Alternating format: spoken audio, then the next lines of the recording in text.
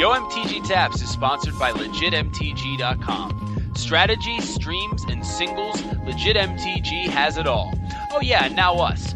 So check us out every Friday on legitmtg.com and stop back every weekday for more great Magic the Gathering content and product. I wonder who my competition tonight gonna be.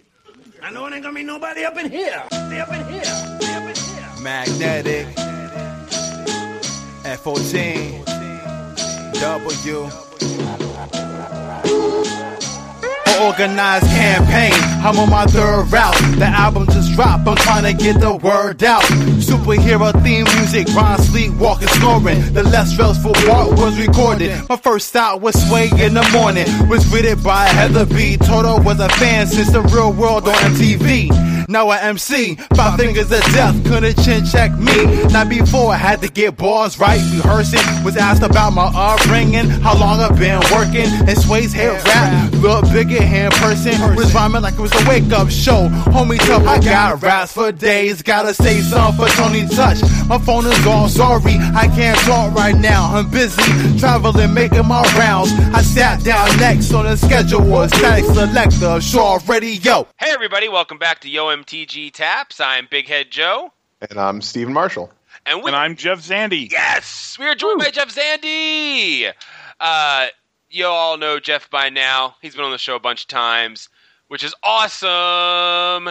And we're really happy to have him this week because we just played in the Hunter Burton Memorial Open and Star City Games Super IQ, presented by Star City Games and Miniature Exchange, right? Did I get it all? You did. You got it all. Everybody. Fantastic. And Jeff ran that tournament. It was a huge success.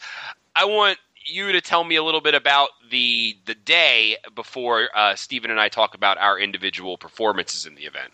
Good. Well, we were thrilled to, I feel like knock it out of the park with a big new attendance number. We had 245.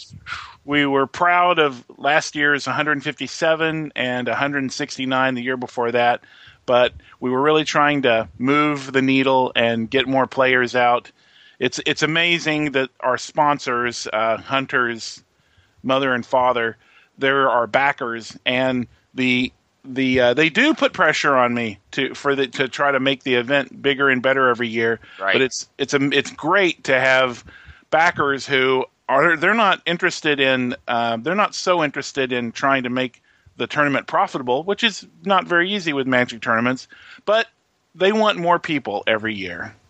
And that's what they see. That's their measurement of success.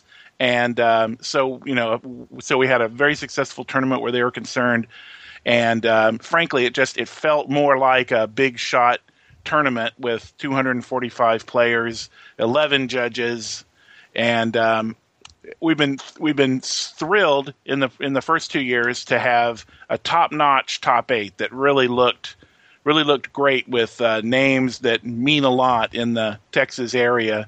And we did it again this year with our champion, Zac Elsik. Yeah. Just won Grand Prix Oklahoma. And I know that he ran into, did you play him? No. Or did Steven play him? No, neither one of us played him. But he did wind up playing Matt Banks in the top 8. Who Steven wound up losing to in the last round. So it would have been Steven. Yeah. But it's great. We had Zac Elsik win, and he's a Grand Prix champion, and that's, he's got some good bona fides. Second place was a hotshot kid, used to live in Austin, then he came up here to finish his college program, and I believe he might have a master's already and might be going into medicine. Jib Zaidi. He finished second. Top 8 also included players that we know around, like Texas Guildmage Brian Hine, and Matthew Banks is a talented young person.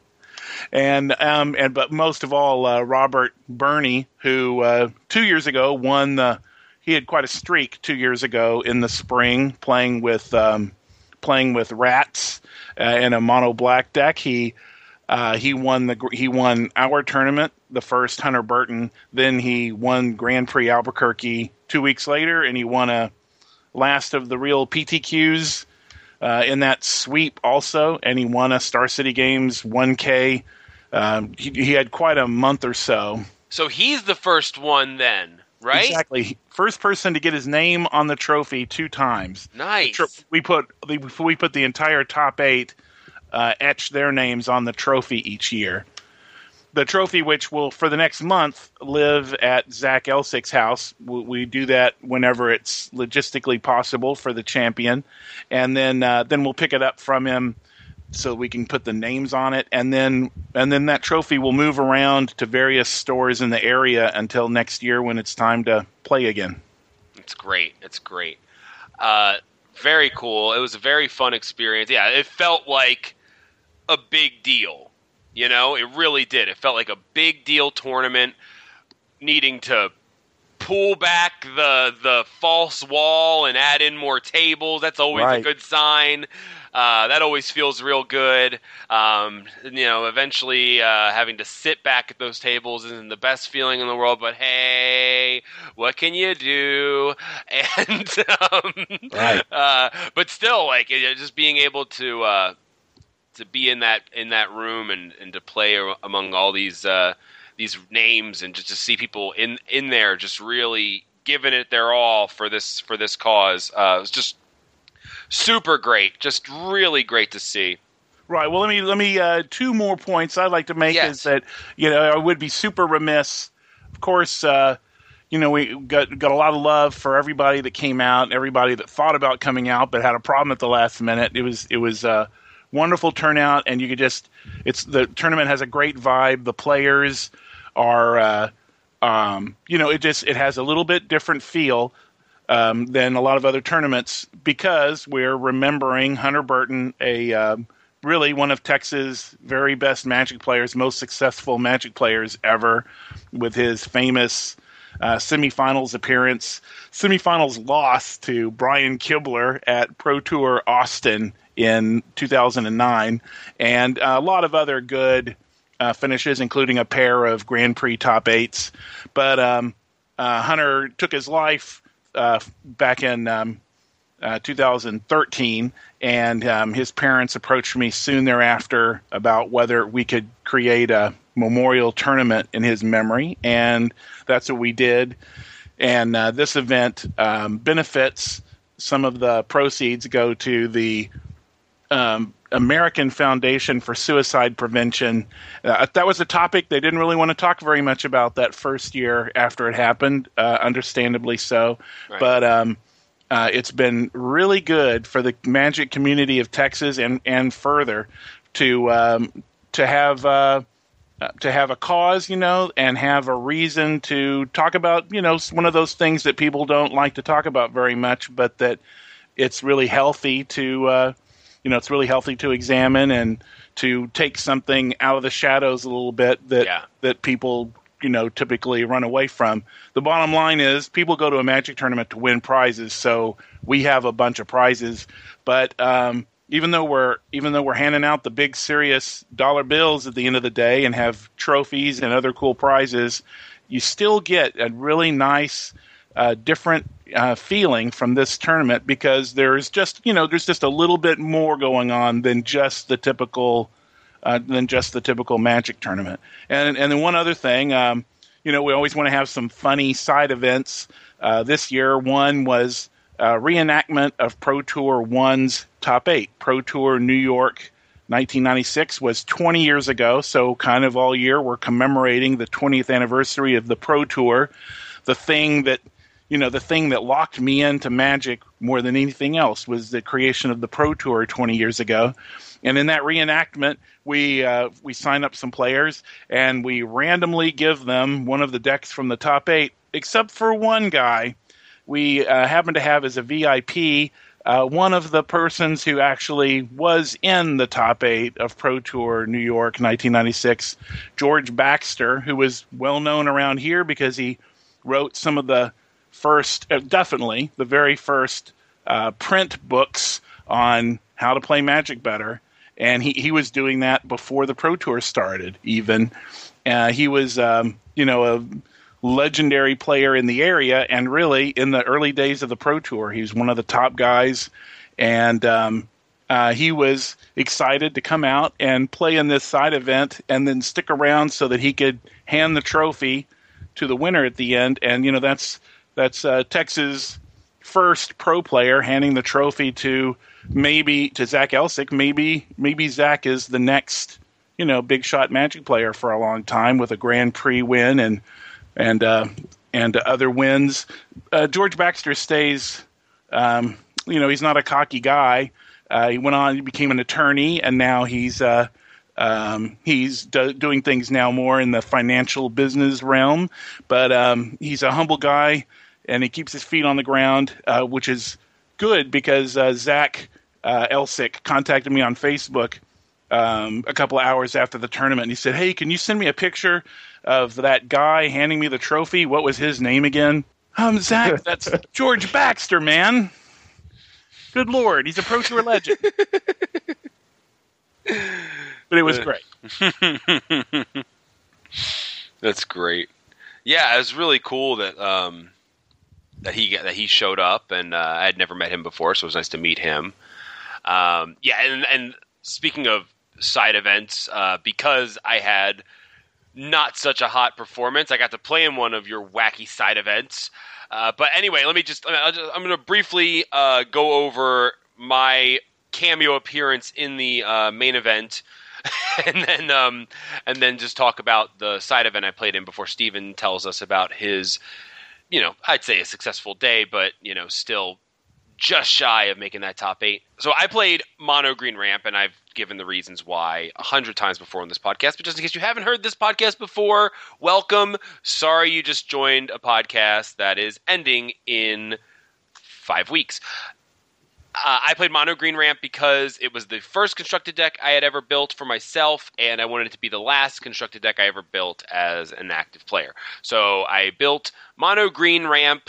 I didn't want to get into that green-red business and mess up my good time with trying to get 2 colors, even though I was playing wastes. Whatever. I went a little more onto the spell ramp than creature ramp, so I was a little more resilient against sweepers. I went with Reality Smashers in the deck because I wanted to have a little more business, and that actually did wind up being pretty awesome at times. But I wound up going 1-3 before I dropped, and the deck played out pretty much exactly how I expected it to play out. I've played these green ramp decks many times over the years, and here's what happens.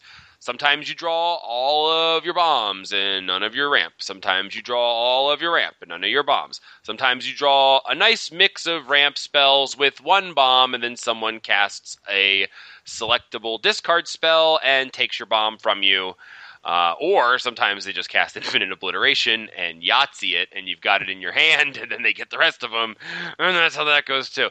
So, pretty much played out exactly like that. Although I got to say, like the one game where I cast an Ulamog, I sacrificed both my Sanctums of Ugin to search up a World Breaker and a Reality Smasher, and then I was like, well, they had something going on, and I was like, okay, just cast my Reality Smasher and kill you, because it was just like, I could have taken them to like 2 life, but having the Reality Smasher just let me drop a hasty creature and swing in for lethal and destroy them.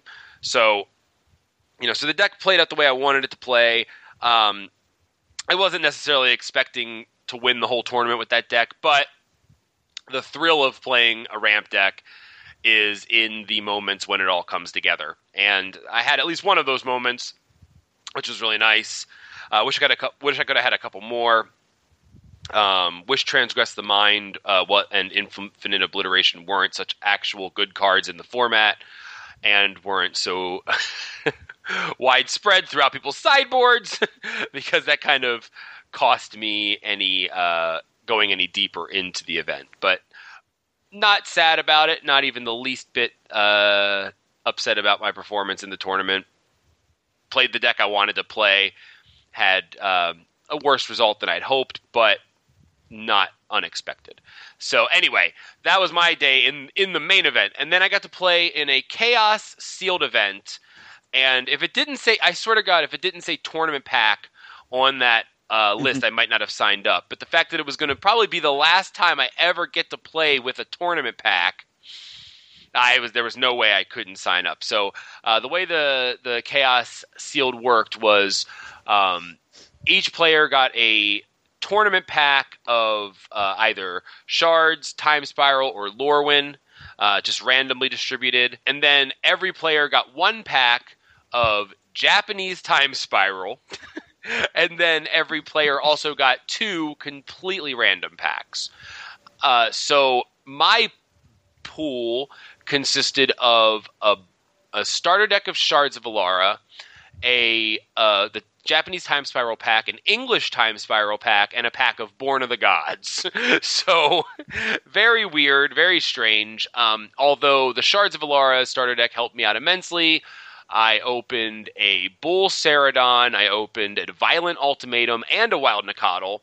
So, I think that pretty much Steward of Valoron as well, Qasali Ambusher, pretty much set me up solidly in Naya colors. I built a pretty awesome Naya deck, in my opinion, that had a lot of game, and if you let me get to Violent Ultimatum, there was no chance you were going to win.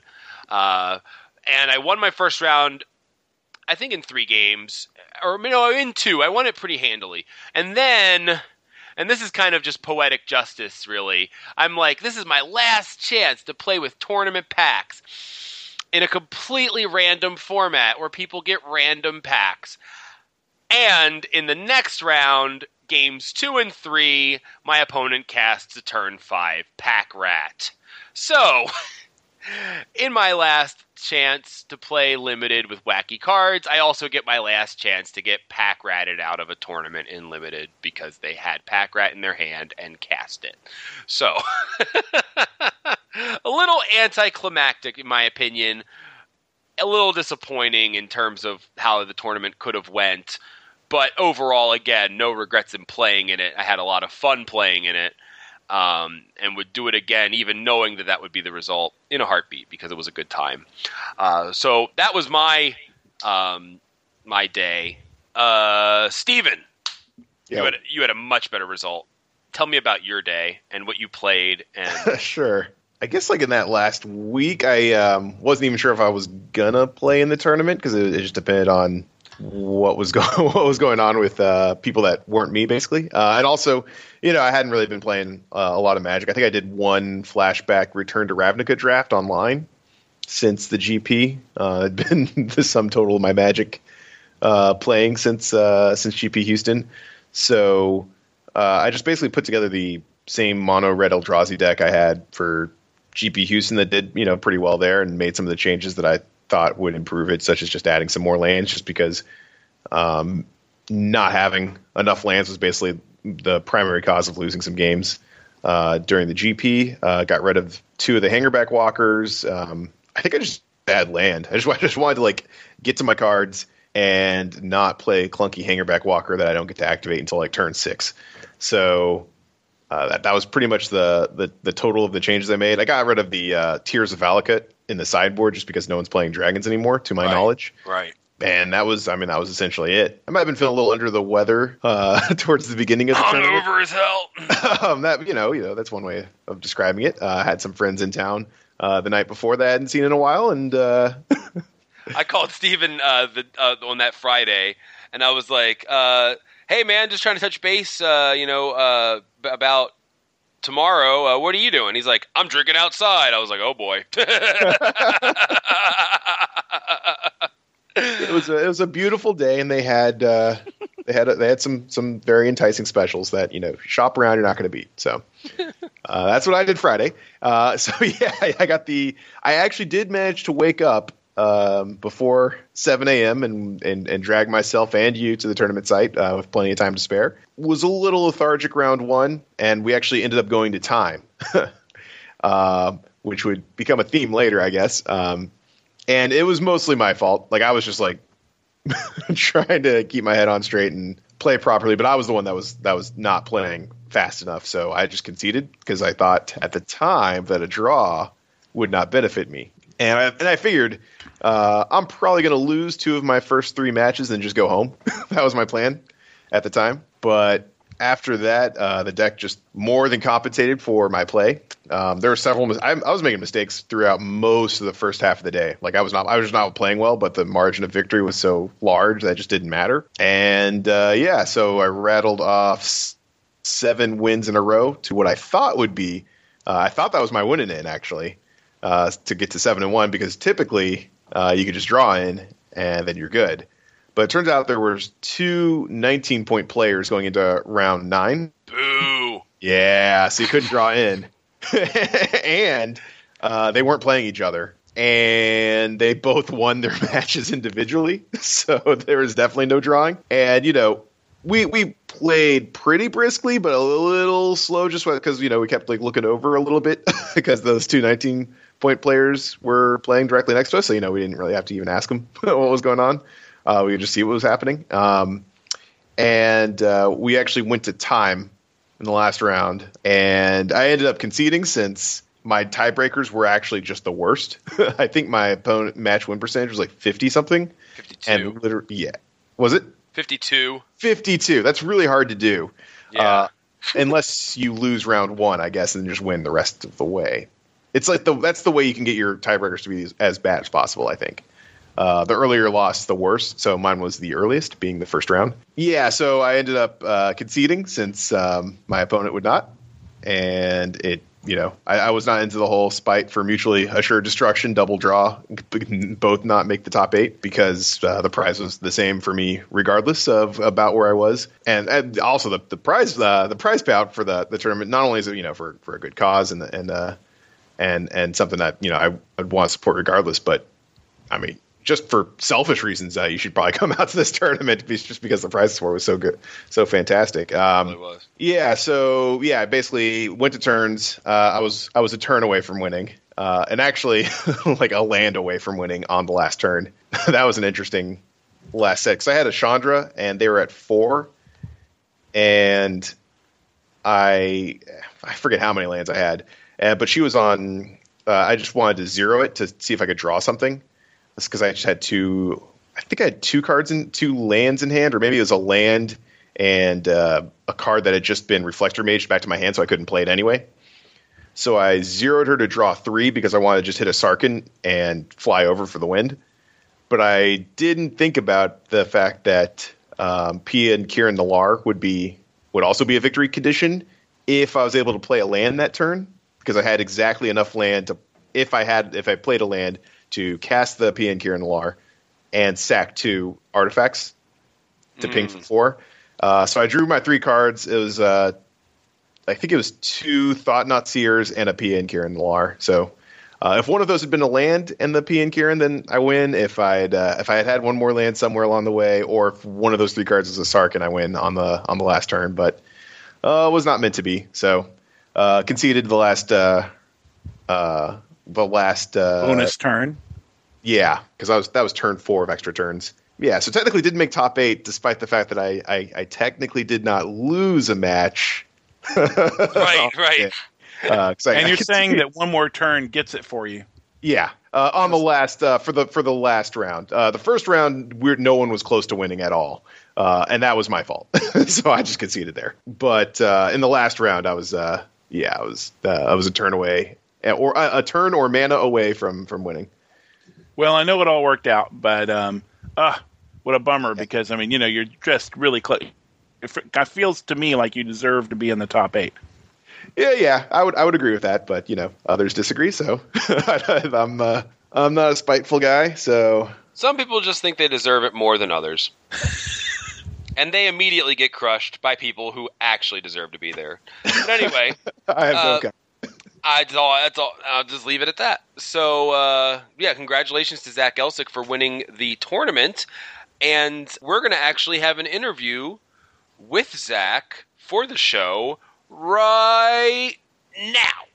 All right, everybody. I am joined by the winner of Grand Prix Oklahoma City, the winner, most relevantly to this podcast, of the Hunter Burton Memorial Open.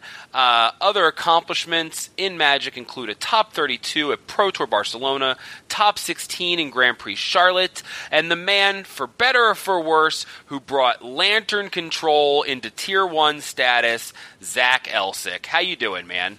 I'm doing great. Thanks, Joe. Hey, yeah, thanks for being on the show. Congratulations on your win at the Hunter Burton Open. That was an awesome tournament. That was a lot of fun.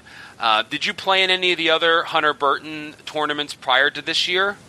I actually did not. This was my first year playing in one of these events. Okay, cool. I guess I just kind of missed or didn't hear about them before, but I was happy to show up to this one. It seems like a lot of Texas gets together for it. Yeah, well, this is the biggest turnout by about 100 players, so wow. This was the biggest one so far, and I mean, they're just looking to grow the thing every single year. I went to the first one. There was about 100, Jeff was saying the numbers earlier today. There were like 160-some players at the first one. The second one I missed because I think my LGS was having a limited competitive event, and I'm just a sucker for limited events, so I wound up... Yeah, so I wound up staying closer to home last year. But this year, and actually with me retiring from the game at the end of April, this is going to be the only event I'm playing in other than pre-releases. I'm going to play in the Hunter Burton, or I'm going to be involved with the tournament every year, and that's going to be my only competitive event for the year. So it's an awesome event. It's really important to Texas, and I'm glad to see it growing because the turnout was slightly smaller the year after, and that kind of worried me because I didn't show up, and it was level essentially, 140, 160 is pretty much level, but I was hoping that the tournament would really pick up some steam, and this year really seems like it did. So I'm excited about it. I know Jeff has an interview with Wizards about the tournament. So I think there's going to be an article in the Mothership about the Hunter Burton. So it's really cool. It's really getting a lot of attention, and it feels like a big event in Texas, and that's great. Like it's just you don't get a lot of events like this anymore, where it's just like separate from like the tour, separate from the SCG tour, separate from the Grand Prix circuit. You don't really get a lot of events that just feel like a big event and specific to an area. So it's just cool to see this event have the success that it did, and really cool to see frankly a local all-star right now pull it out. What did you wind up playing in the event for the standard portion? I went with Grixis Control. So cool. to give you a little bit of history on my standard experience, I didn't really start doing anything with this standard season up until about a month or so ago. Okay. Just because I wasn't really interested in playing in a format where you could throw whatever colors you wanted into a deck and whatever big rares and mythic you wanted and make a sweet deck with infinite value or play rally. Yeah. And it just wasn't my taste for someone who likes brewing and home brewing with, the commons and uncommons. Mm-hmm. But I decided to jump into it because I was intrigued by a Grixis control list that played Jace Friends Prodigy, Kalidas, and Goblin Dark Dwellers, I think it was. Yeah. And it just squeezed out value, similar to how the Grixis control list operates in Modern. And I'm a sucker for control lists. And so I went with a Grixis kind of Goblin Dark Dwellers build about a month ago and slowly shifted away from that and more into Chandra and some counter magic and more, discard spells. Very traditional control. Yeah. And to be honest, the deck list that I took, I didn't put that much testing in between the week leading up to the Memorial event. I just kind of copied the Grand Prix Paris list. Yeah. And I let all my Grixis control experience from before kind of help me play the list that apparently is fine-tuned enough to get first to the GP. Yeah, no doubt. I did something similar where I played, but I had a terrible result, but I played Mono Green Eldrazi because with this being my last constructed tournament before I quit Magic, Mono Green Ramp was the first deck I ever built for myself, like almost 21 years ago, and it just seemed really fitting for mono green Ramp to be the last deck I played. So I did the same kind of thing where I literally didn't goldfish the deck before the tournament, and but I had played enough Ramp decks to know that my day was going to go about exactly how it went. Sometimes you get all the big things and none of the ramps. Sometimes you get all the ramp, none of the big things. Sometimes you have the one big thing and someone casts Transgress the Mind and you don't have it, and then you draw lands the rest of the game. So, I went 1-3 drop, and I honestly couldn't have had a better time doing it because it was the deck I wanted to play. It operated like the decks that I've played in the past, and I had about the same amount of success. So, that was fine. But that's really cool, and I wholeheartedly agree with you in terms of this format, the standard environment being so it's not something I'm interested in, and let's not even get started about the deck names because they just make me want to puke. Grixis White. I hate that. That's why I like mine so much. It was simply Grixis Control. Grixis Control, and I like that, man. So that answers my next question: was if had you been playing your deck for a while, or was this your first run with the with the standard deck? So that answers that question. That's great. Yeah, I mean, just picking it up, using the prior knowledge you had right. with the archetype, and just running with it, and that's awesome. It seemed to work out well for you. So you're winning a Grand Prix in that's modern format. You're winning the Hunter Burton, which had standard and draft. So can you be stopped? I mean, is it possible to stop the Zac Elsik train? Well, I'm never going to play Pauper, so if you want to beat me in Pauper, you go for it. I don't have anything against the format. It's just a little bit too restrictive. I don't know. I like the explosiveness of a lot of these powerful and expensive cards. Yeah. And I guess it helps that I already have them, but true. Yeah.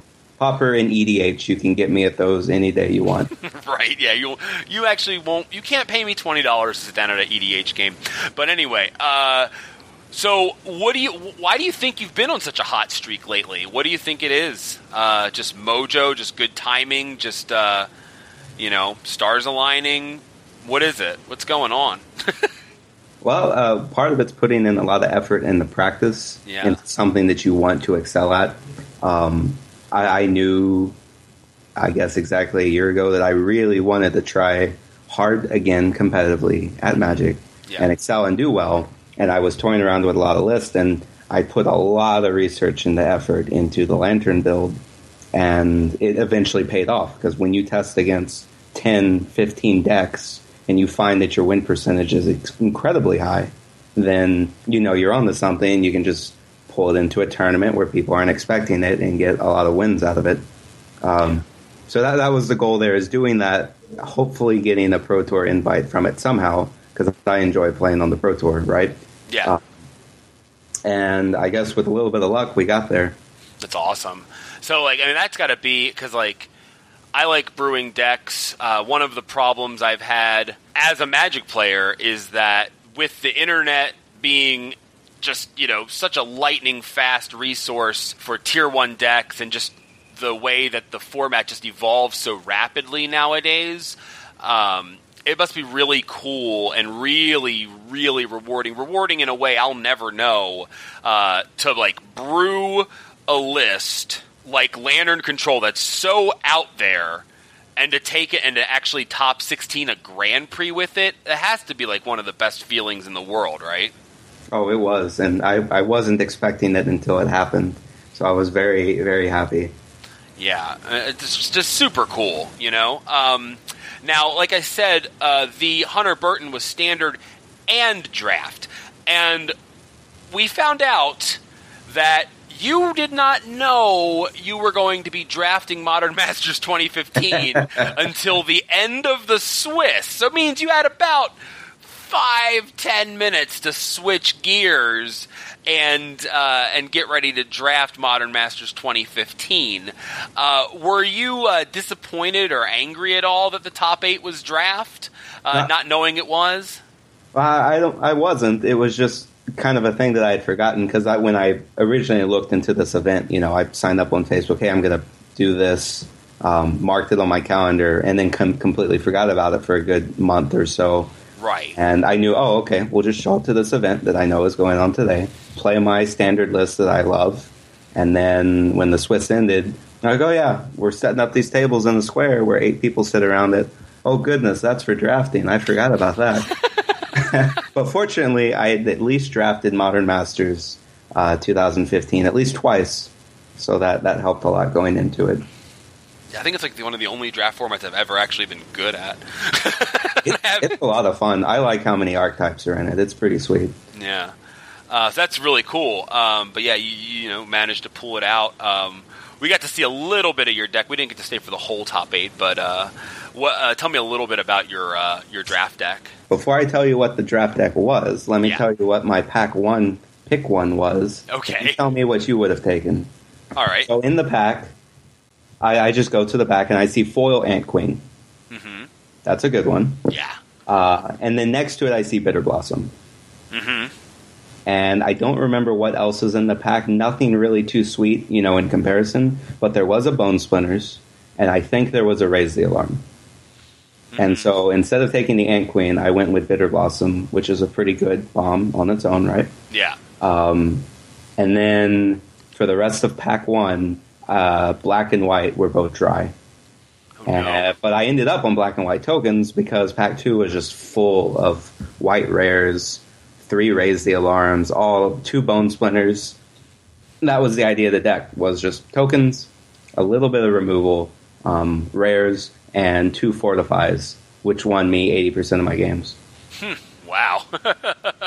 Because Fortify, just beefing up your entire team, it's really hard if you're on the receiving end of Fortify to plan and play around it.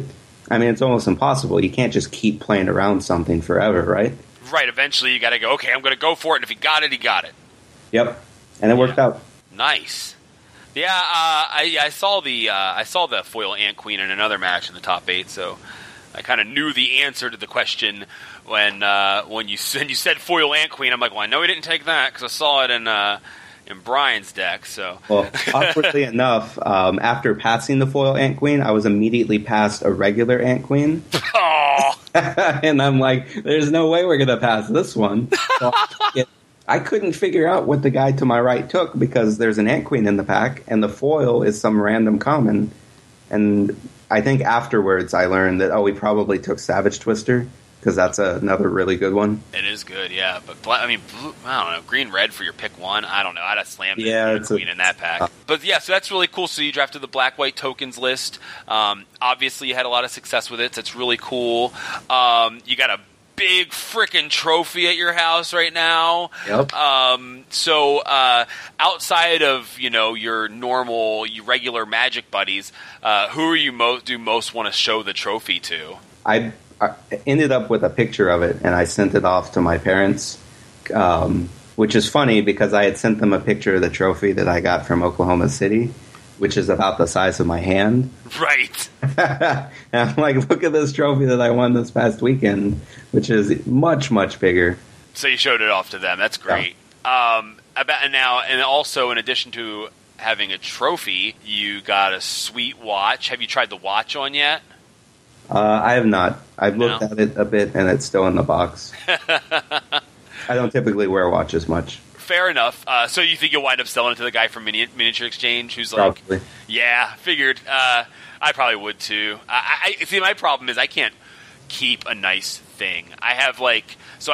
This is a weird fact about me, but I like to wear women's sunglasses. It's been that way since middle school. They fit better on my face, and I've always thought men's sunglasses look stupid.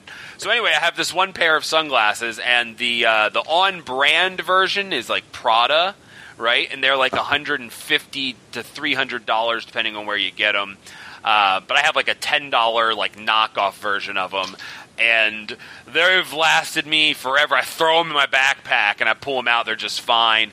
I know if I spent $150 on a pair of sunglasses, I'd drop them on the ground and they'd shatter in like a week. So having the $10 pair, I can beat them up and they just never die. So yep. I don't know. Same thing with a watch. I'd be so scared to put a $1,000 watch on my wrist because I know I'd just like get excited. I'd wave my arms one time. My arm would smash into the one thing that could break the watch, and I just have a useless chunk of leather and metal on my hand. Like, so I probably would do the same thing.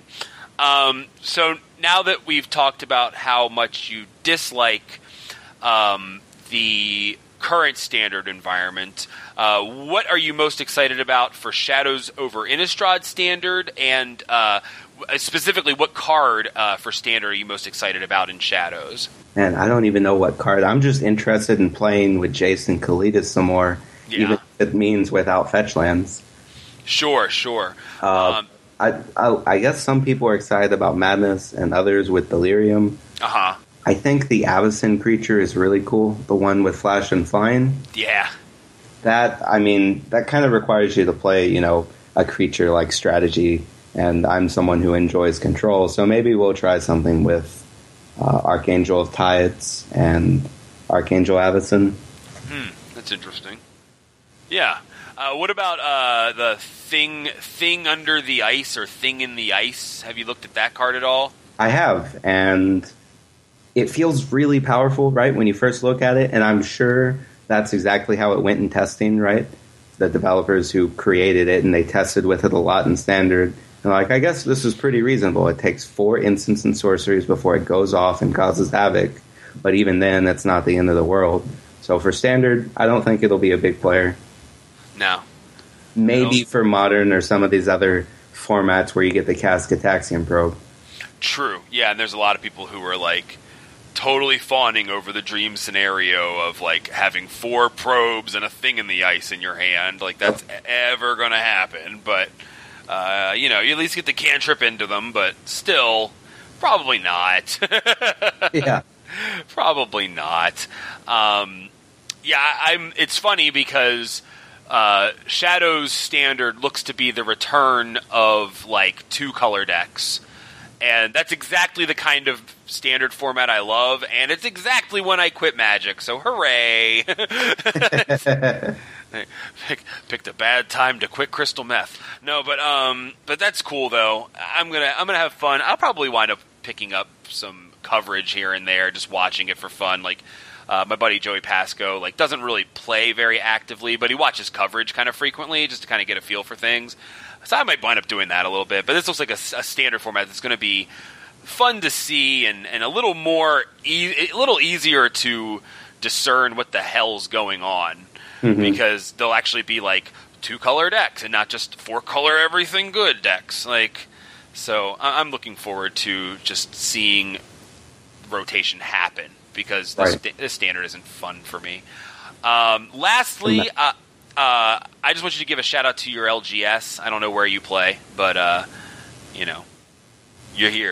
Shout them out. I play at Madness up in Plano, mostly because it's so close and they get a pretty big turnout. A lot of events, and I've known the people there for a while. Sweet. Awesome, it's cool. It's it's like saying NSYNC's your favorite band. If it's 15 years ago, they're a great band, but they're the establishment, if you will. Yeah. No, but they're great though. No, Madness is great. I've only ever had good tournament experiences at Madness. Yeah, absolutely. So that's cool. Awesome. Well, that's really great. I really appreciate you taking the time to come on the show. Is there anything else you wanted to mention about the tournament or about your weekend, or anyone you want to talk smack on or anything like that? Or I was just generally surprised because I went to the tournament expecting to enjoy and have fun playing Grixis Control. Ended up doing really well, winning the thing. Top 8 was still a surprise.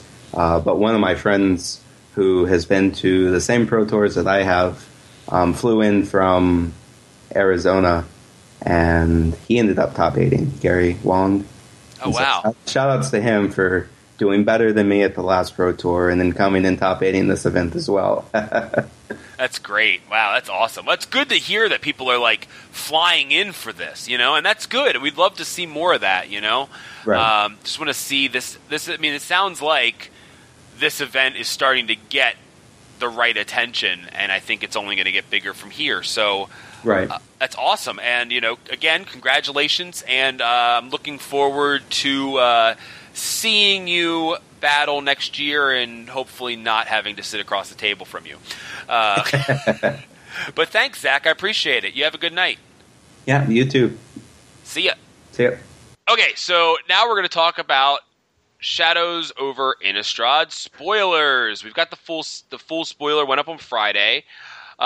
We've all totally studied it inside and out. We know every single thing about every single card, and we're ready to give you the objective truths about every card in the set right now. So we're going to talk about this stuff from a limited perspective, which means we're probably going to focus, to begin with each color, more on the uncommons and commons and what stuff from that aspect of the set has us most excited. Then we're going to throw it to Steven to kind of give us a couple cards that he's most excited about for Standard. Jeff, you probably have opinions on that too, possibly or not. Mm-hmm. I definitely do not, so I am going to refrain from offering any sort of opinions on Standard. Other than to yell loudly, I disagree with every single thing that Steven suggests. But like I said, so that's how we're going to run down this thing. We're going to start with white, and we're just going to work our way through. So I just want to start with the card I'm most excited about in white for limited, and that would be Bound by Moonsilver. Bound by Moonsilver is a white and 2. It's an enchantment aura. It's an uncommon. It's an enchant creature. Enchanted creature can't attack, block, or transform, which is really interesting. And then, that already would be just a slam dunk. Like, that would be such a great card already. Then it says, sacrifice another permanent, attach Bound by Moonsilver to target creature. Activate this ability only anytime you could cast a sorcery, and only once each turn. So, what? Like, that's an unbelievable card. At the cost of a permanent to move your... What is that called? The thing in the picture. I don't know why I can't think of the name of it. Oh, stocks. Yeah, to move your stocks on to another creature. That's just awesome. That might not even be a cost if you're trying to get to Delirium. That's true. That's very true. Any permanent, so you can definitely turn on Delirium by doing that, sacrificing some sort of odd enchantment. Not a clue, remember. They don't stay in your graveyard. Or land or anything. Right. And you can move it over. I mean, there's a lot of things that generate spirit tokens, so you could just be sacrificing tokens to move this over. There's lots of different ways you can get this onto an even bigger threat once you have a way to deal with the thing that you have previously bound. And if your opponent has the Bound by Moonsilver, you really get them. Because you can just cast yours and immediately sack the creature you have that's got their Bound by Moonsilver on it. Oh, that's amazing. That's right, really because good. Because it is sorcery speed. It would be just, a crazy broken card if whenever one of your creatures was about to die, you could instant speed move your Bound by Moonsilver onto their big monster. But even at the deliberate pace that they require us to use it, it's definitely the best pacifism ever. Yeah. Pretty good, yeah. Yeah, and not even, and the transform thing's amazing. Because, there are some creatures that just offer benefit from transforming. I can't remember the name of it, but there's the werewolf that, gives your attacking creatures +1/+0 in trample or something like that. In red, that, doesn't allow that card to transform. You got to make sure you hit it while it's on the the pre-werewolf side. I don't really want to leave it on that ability. Doesn't it seem like the transform guys, by the way, there are 33 things that flip in this set, and they're not all creatures. Doesn't it seem like more of them want to flip back also? In other words, I feel like they're using that more than last time, at least in a single set. And some of those things, their second transform back to the original face happens, I would say, extremely easily with very small, things that they're basically meant to go back and forth and back and forth. It's going to be very helpful to have a card like Bound that turns that off.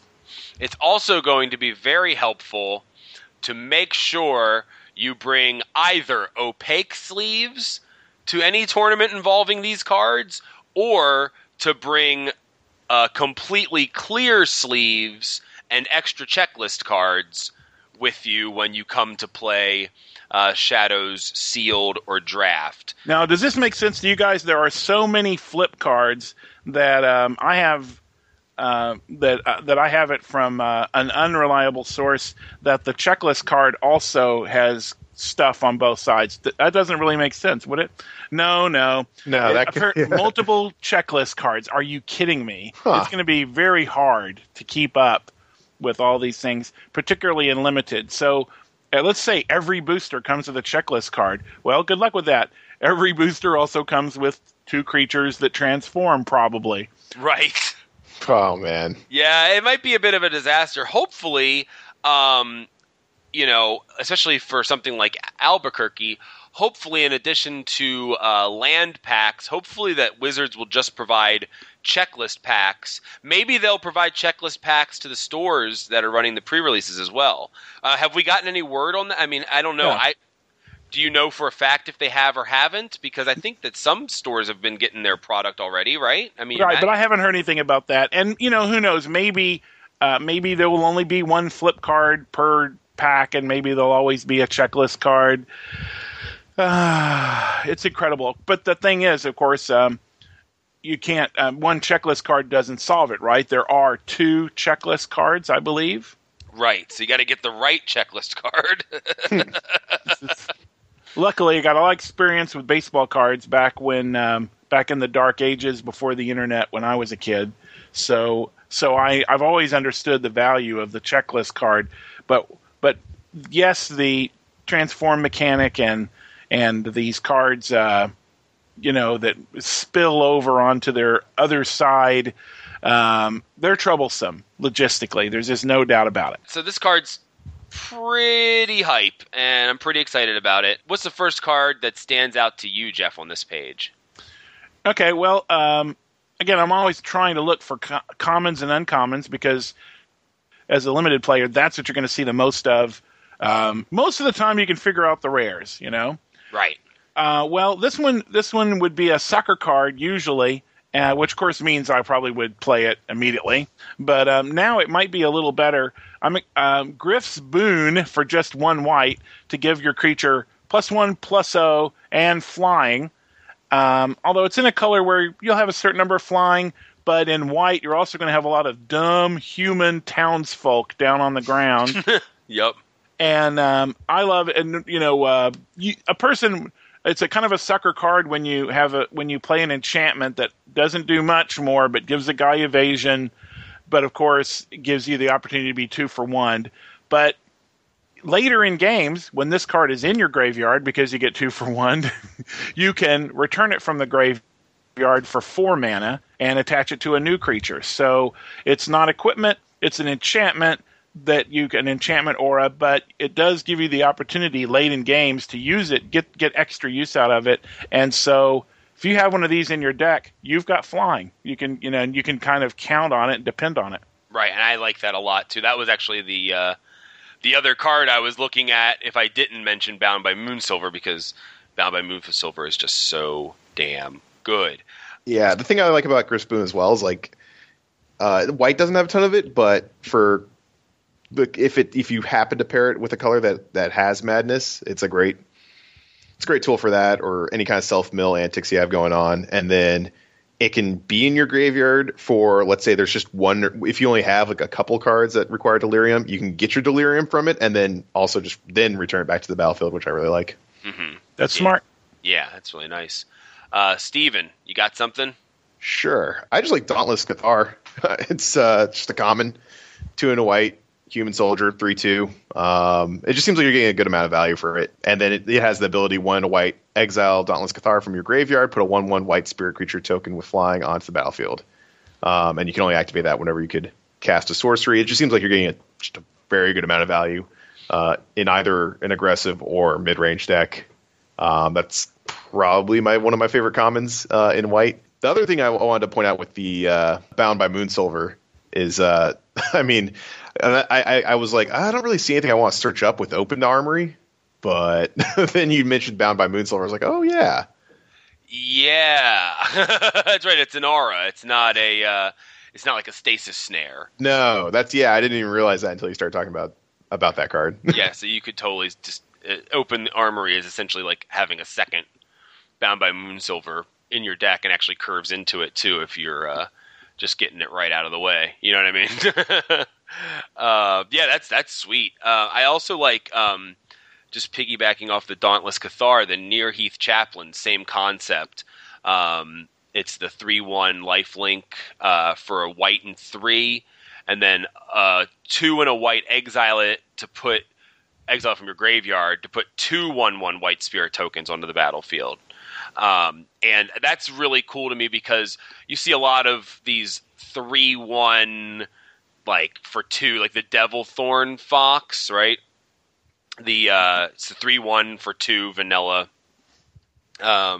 creature where you have this 3/1. I mean, it's very fragile. It's going to die.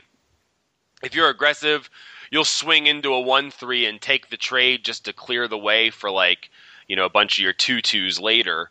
But this Chaplain does double duty because it's got that same body. It's got the lifelink, so you can swing in. You don't care if it lives or dies. And in fact, your opponent might even be incentivized to let it live if they don't have many ways to deal with flyers. So you've got kind of a double-edged sword with this card where you can swing in, gain some life, trade with a creature, and then you can exile it, get 2 spirits. I mean, that's amazing. It's just ridiculous. I wanted to talk about one more card in Uncommon. It's the Not Forgotten, because I don't think I was reading this card correctly at first, and I think it's actually kind of awesome. So it's 1 and a white, it's a sorcery, and it says, put target card from a graveyard on the top or bottom of its owner's library. Put a 1/1 white spirit creature token with flying onto the battlefield. So for 1 and a white, this is a spirit token, and it's the best card in your graveyard on top of your library. So so let's say you've got, I don't know, something, Bound by Moonsilver, for instance, and you wish you had it back because somebody did the trick where they sacrificed their own creature to their own Bound by Moonsilver, or to your Bound by Moonsilver to get rid of it, and then use their Bound by Moonsilver. You can use this, you get a spirit, and then you get your Bound by Moonsilver back, and you go right to town with it again. I think Not Forgotten is way better, because at first I actually thought it said, put target card from an opponent's graveyard on the top or bottom of its owner's library. Because I figured, there's no way it's going to let you get a card back and make a spirit token, but it does all of those things. So I think it's very good. Yeah, you can put your opponent's Nearheath Chaplain from their graveyard on the bottom of their deck as well, so that they don't get the spirit action going on, since they can only do it as a sorcery speed.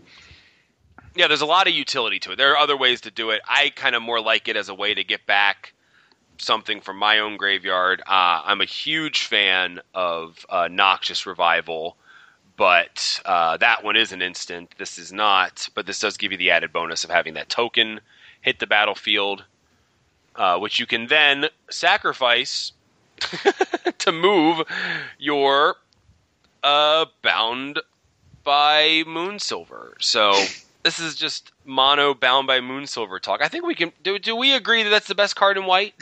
In common or uncommon, sure. Right. I'm just seeing this set. It seems like an overarching theme for limited is extra value. So many cards that give you more than just, no pun intended, the face value of that card. Right.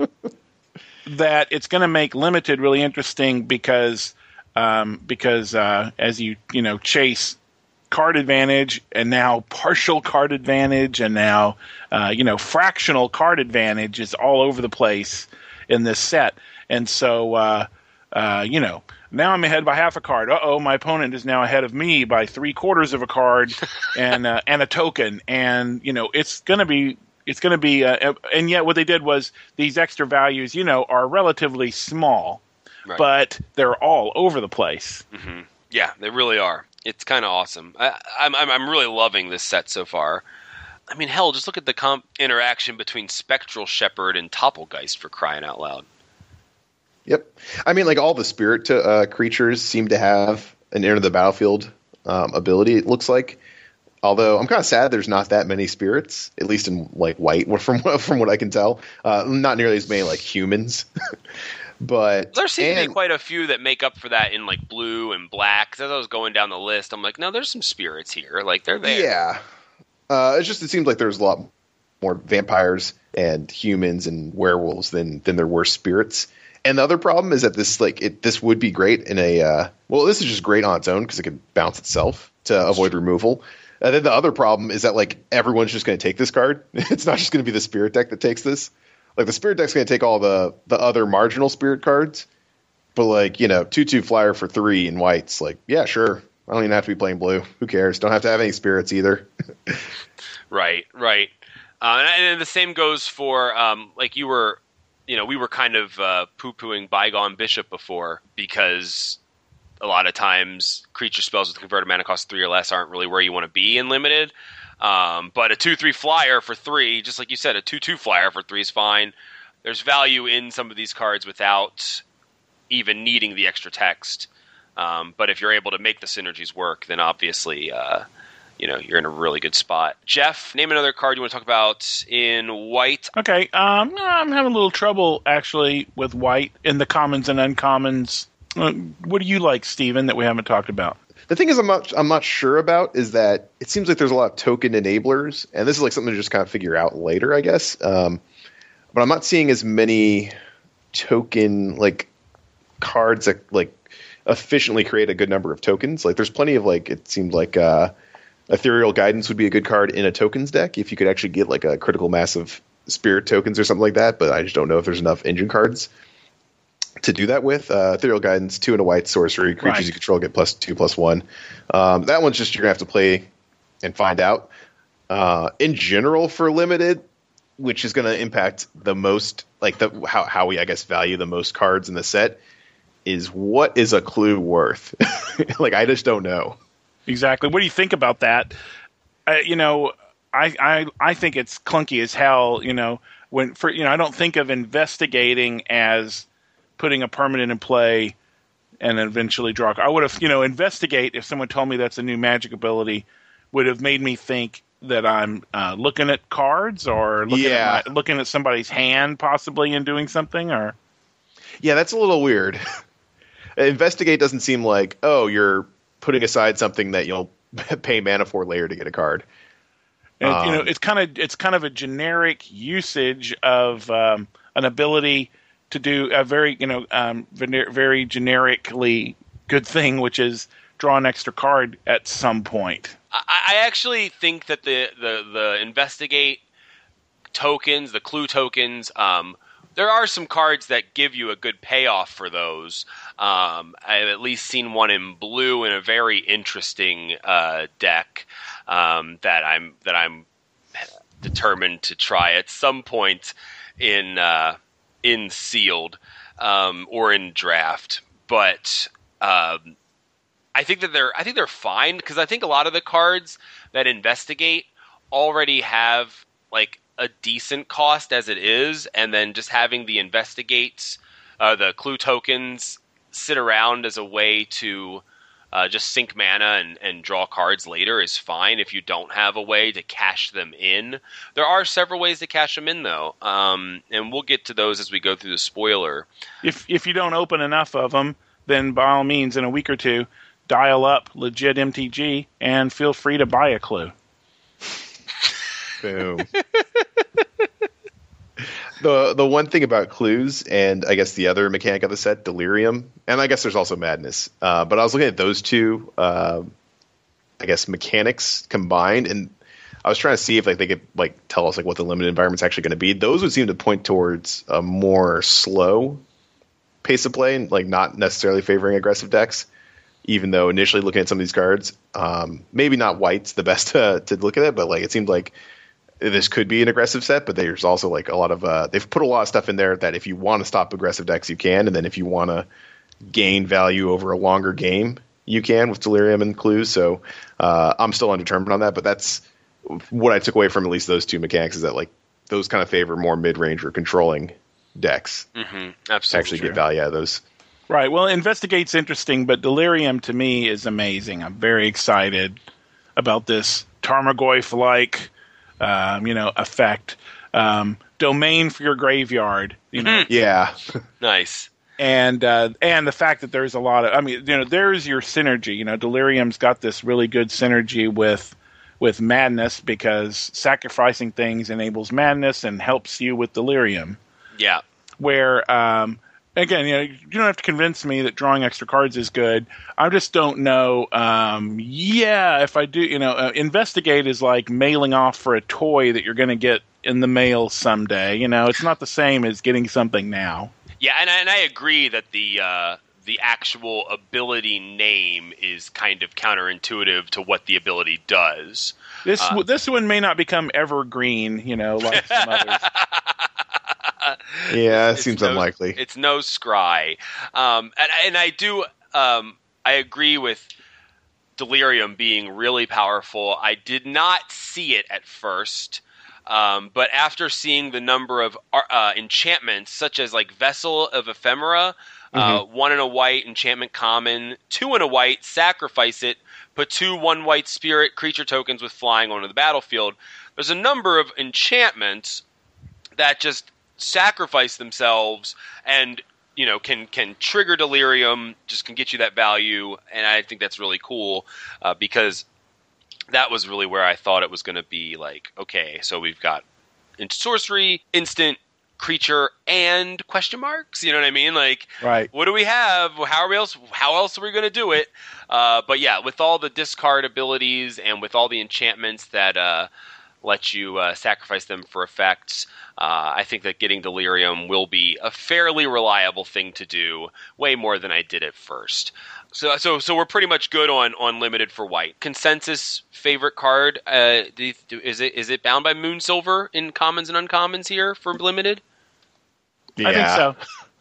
Yeah, I think that's pretty much the way to go. What about commons? What's your favorite common? Mine's either going to be the Dauntless Cathar, or if you can get the equipment, I guess that's Strength of Arms. But that's not an amazing common. I'm going to go with Angelic Purge. 2 and a white as an additional cost to cast it. Sacrifice a permanent, exile target artifact, creature, or enchantment. I think that's a really powerful card. And at common, I think that I'm willing to sacrifice a permanent to get that effect unconditionally on any of those permanents. Jeff, what's your favorite common?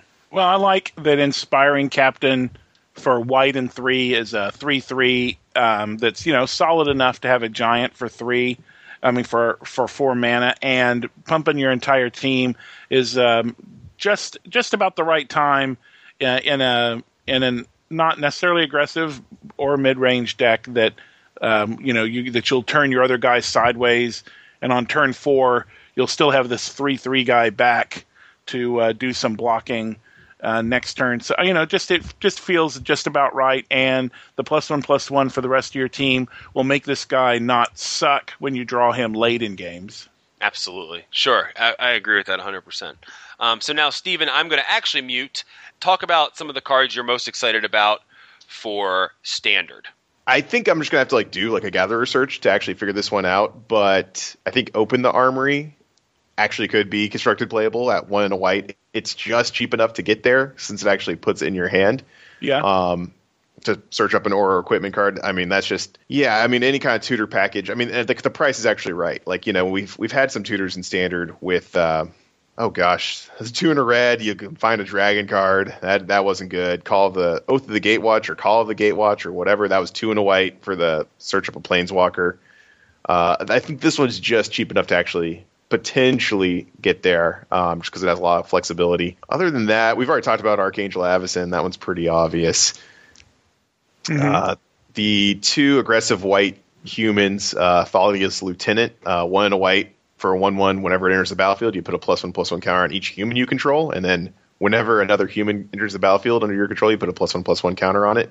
That seems like if there's enough humans in Standard, that's going to be a card. What do you think about Jace? Have we got you kind of got like a good Jace, bad Jace? They have to keep Do they have to keep kind of here's a Jace that's great in standard. Here's a Jace that's not great in standard. Is that 5 mana, basically two sort of recycled Jace abilities from the past. Although the +1, scry 1 and draw a card. That is good. Yeah, that is very good. But you did pay 5, and I'm trying to think of the decks right now that would. That could figure out a way to move this in. This doesn't make sense to any deck that currently exists. No, not that I could see. We briefly talked about this one, and kind of just the conclusion we came to is just it really demonstrated just how busted Mind Sculptor was. Right. Just because at 4 mana, like almost you get almost the same package, except the draw ability is a little better. Right, and I sure would love this one at 4. This would be that I wouldn't have any question in my mind. I'd be building around it at 4, and yep. I'm really, but I'm smitten by the -8 because it starts at 5. That's true.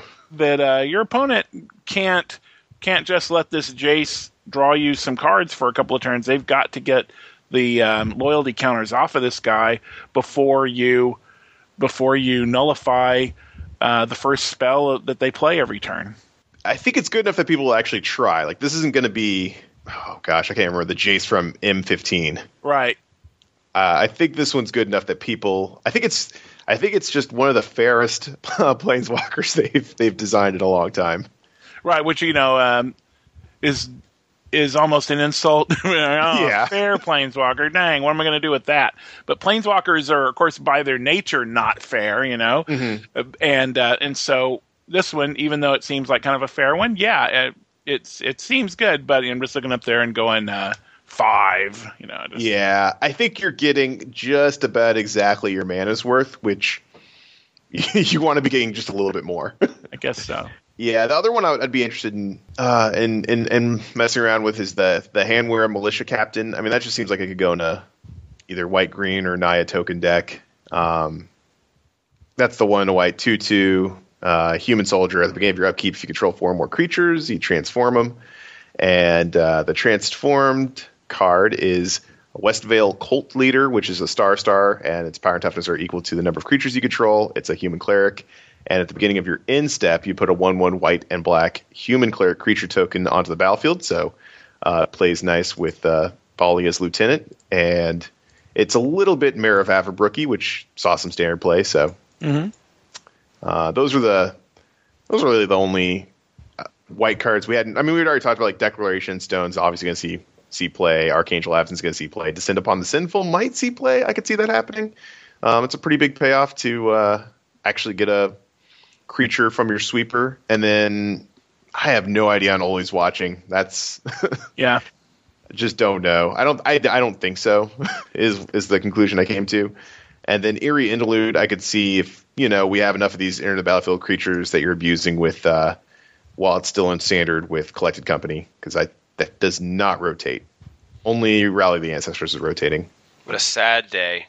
Right, I'm and okay looking at these high quality multicolor cards like Anguished Unmaking and Sorin and Nahiri, couple of nice planeswalkers, but just at the same time that we're making it harder to play all the colors. Yep, that's the one thing I'm going to be most happy about in terms of standard rotation is just the fact that a 2-color deck is actually going to have better mana than a 4-color deck, which is kind of silly to say, but maybe it's time to sober up a little bit on the mana and you can count on I think on one hand how often in standard you've got in the last 10 years that you've had fetch lands, and you can't have that forever. Oh right. Yeah, that too. Speaking of all the going to time, I'll be glad to see the fetch lands gone. Yeah, just shuffling every single turn for the first 5 turns. It feels like you're playing Legacy out there. Yes. Pretty much, yeah. It's like we shuffle, we cut, we shuffle, we cut, we shuffle, we cut. Oh, so boring. Did it make you blue? No, but there are a number of cards in blue that make me want to see red because they're so good. And that make me green with envy. and but at the same time, heal my blackened heart. And so what just happened is I threw you an alley oop, and then you started just windmilling, but you kept windmilling, and now you've landed, and you're still windmilling the basketball around, and it's now traveling, and now the other team has the ball. Yeah, well, you know what? I've got my hands gripping the handlebars. I am white knuckling, and I'm ready to go into the next color here.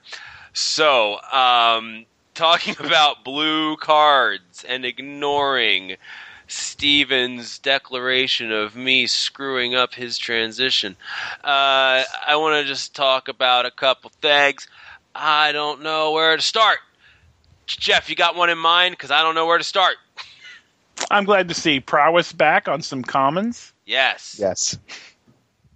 I normally like a big flying wall. That this one's not really a wall. I don't know if Silent Observer in Limited that you'll want to spend 4 mana for a 1/5 flyer that doesn't do anything else, but you might. There's with all the spirit tokens in a control deck. I think of course this would be a control deck card, but you're going to pay 4 mana for a 1/5.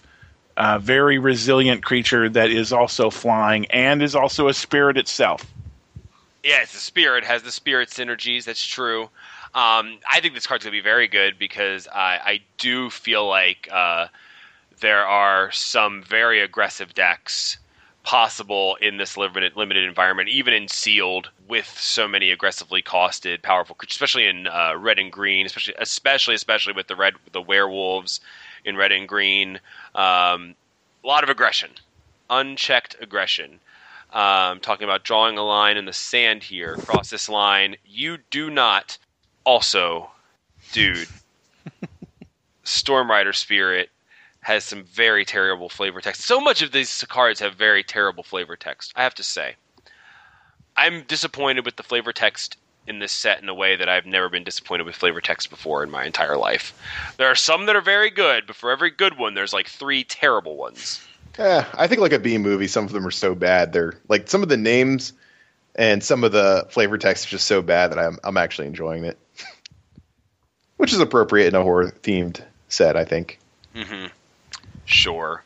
Thunder isn't all that follows lightning. I love it. Right. Well, I like one that I'm excited in blue that proves that you're going to need a bigger boat. If you like flipping over Delver, well, then get ready for his big brother with Aberrant Researcher. Mm-hmm. It's very nice. I like that they got the same artist. Yeah, I like it a lot. It's a very good card. We played a 3/2 flyer for 4 with no upside at times in battle for Zendikar Limited. We weren't always happy about it, but we did play it. And this just has the potential to be absolutely nuts. It's really, really good. It's fun. It's super funny that instead, reveal the top card. That's great because not only did I just reveal an instant or sorcery, now I'm going to draw an instant or sorcery. And with this one, no, it goes in your graveyard. You're going to reveal the top card, then put it in your graveyard. Right. Well, I guess you don't reveal it. You just put it in the graveyard where it becomes revealed.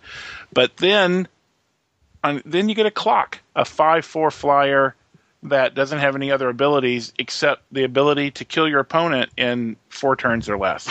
That's right. I'll be interested to try Stitchwing Scab. I just like graveyard interaction. It's 3 and a blue, 3/1 zombie horror with flying, and you can pay 1 in a blue and discard 2 cards and return it to the battlefield tapped.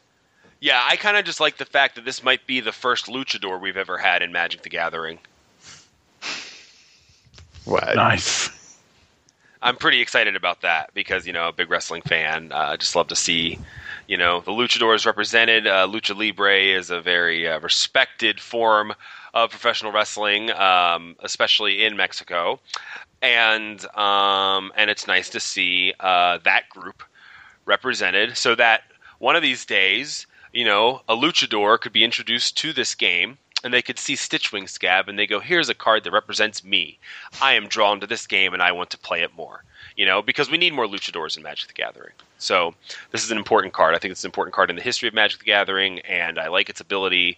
I like that ability, I think, throughout the different zombies where you can discard some cards to get them back to the battlefield.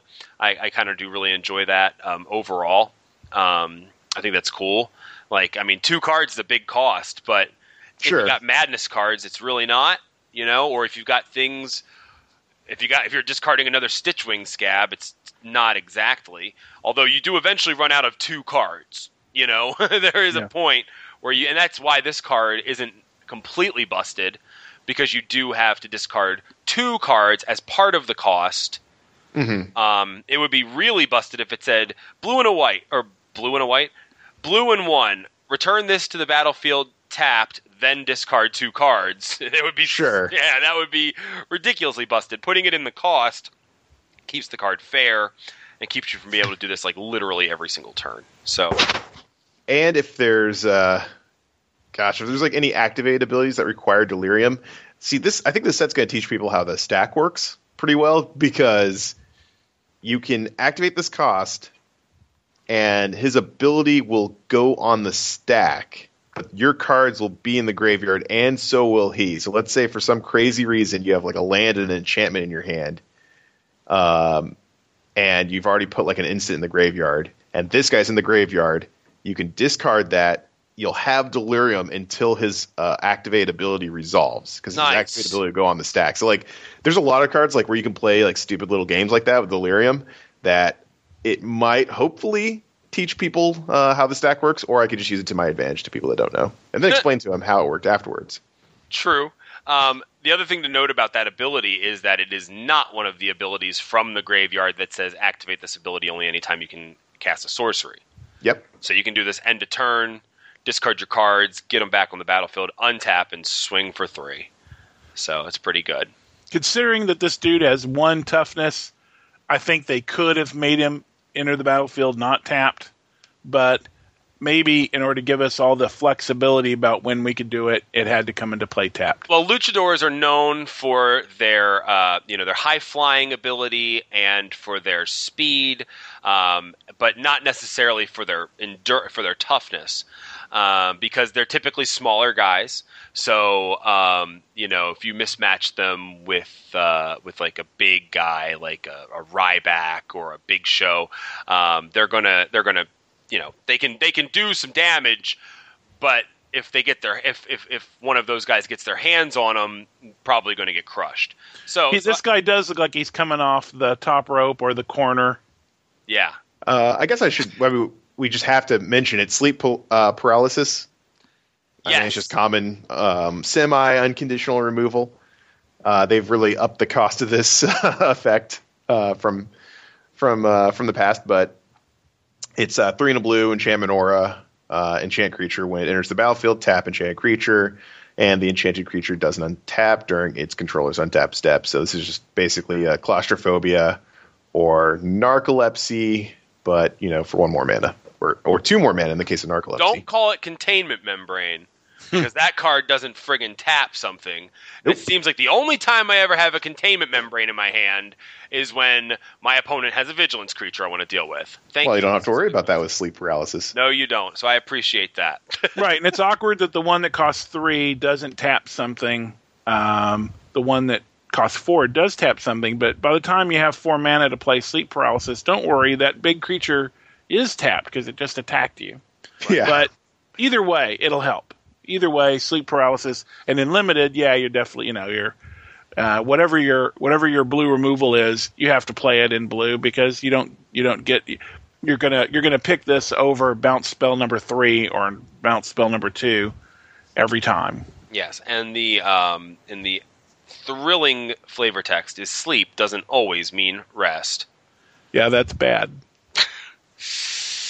Ah, man. Bad. But then my dream job at Wizards would be only flavor text. It's this card doesn't really seem to really work that well. I can fix it with the flavor text. Just let me try. Right. But not that one. Right.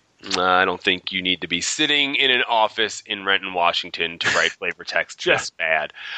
But anyway. I'm feeling this ability, the bottom card on the blue list, Furtive Homunculus.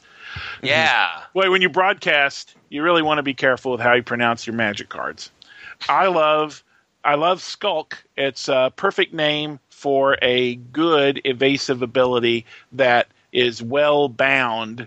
It has some controls on it that maybe too many controls. 2/1 that can only be blocked by creatures with powers of equal to it or less. Unfortunately, spirit tokens are going to keep Skulk maybe from being a very good evasive ability, but I like it, and the name is flavorful, and it's a realistic ability, and in other words, it feels like it's an ability that's cheap enough that you can give it to creatures pretty easily. Mm-hmm.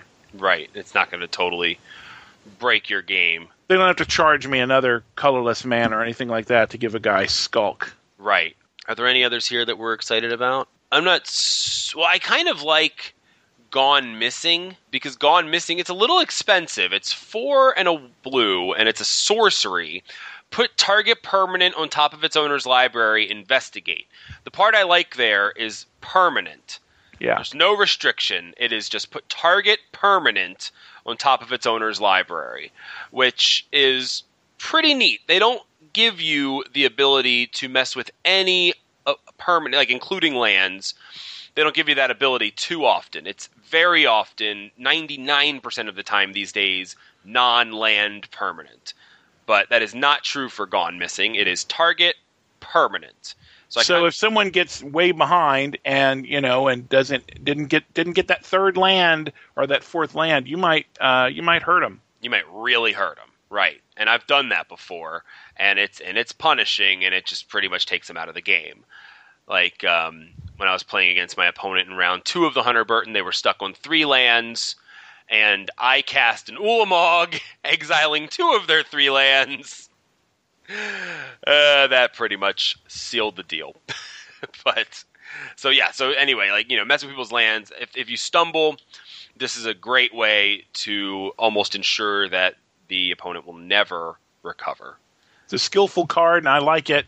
I doubt, that you play. It's pretty easy to justify the first one in sealed or draft. I don't know how easy it is to justify the second copy, but I like it. Yeah, sure. One thing we didn't mention last week, we talked about compelling deterrence, I think last week. And it's a blue and 1. It's an instant.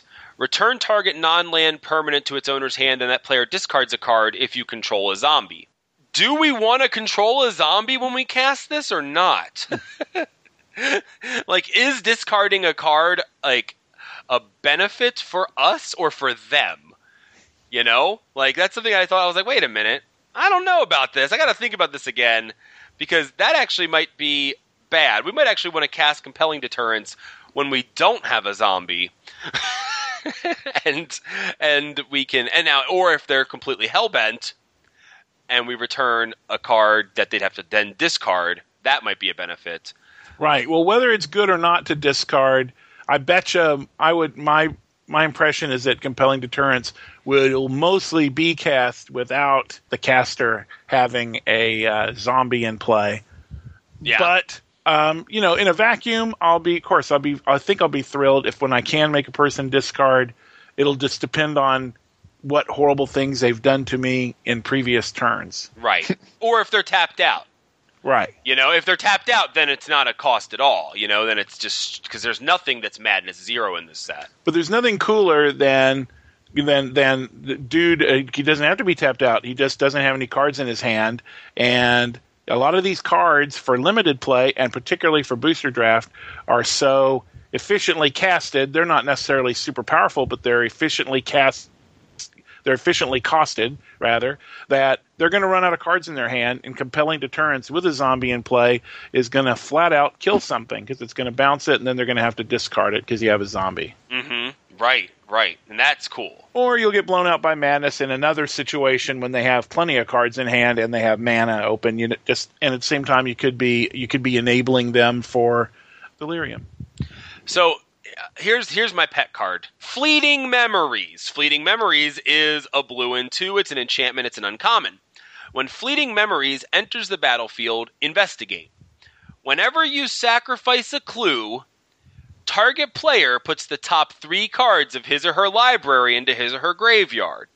So here's where you can reach critical mass with the clues and just mill your opponent out. And now, remember, this says whenever you sacrifice a clue. It doesn't say whenever you activate the ability of sacrificing a clue.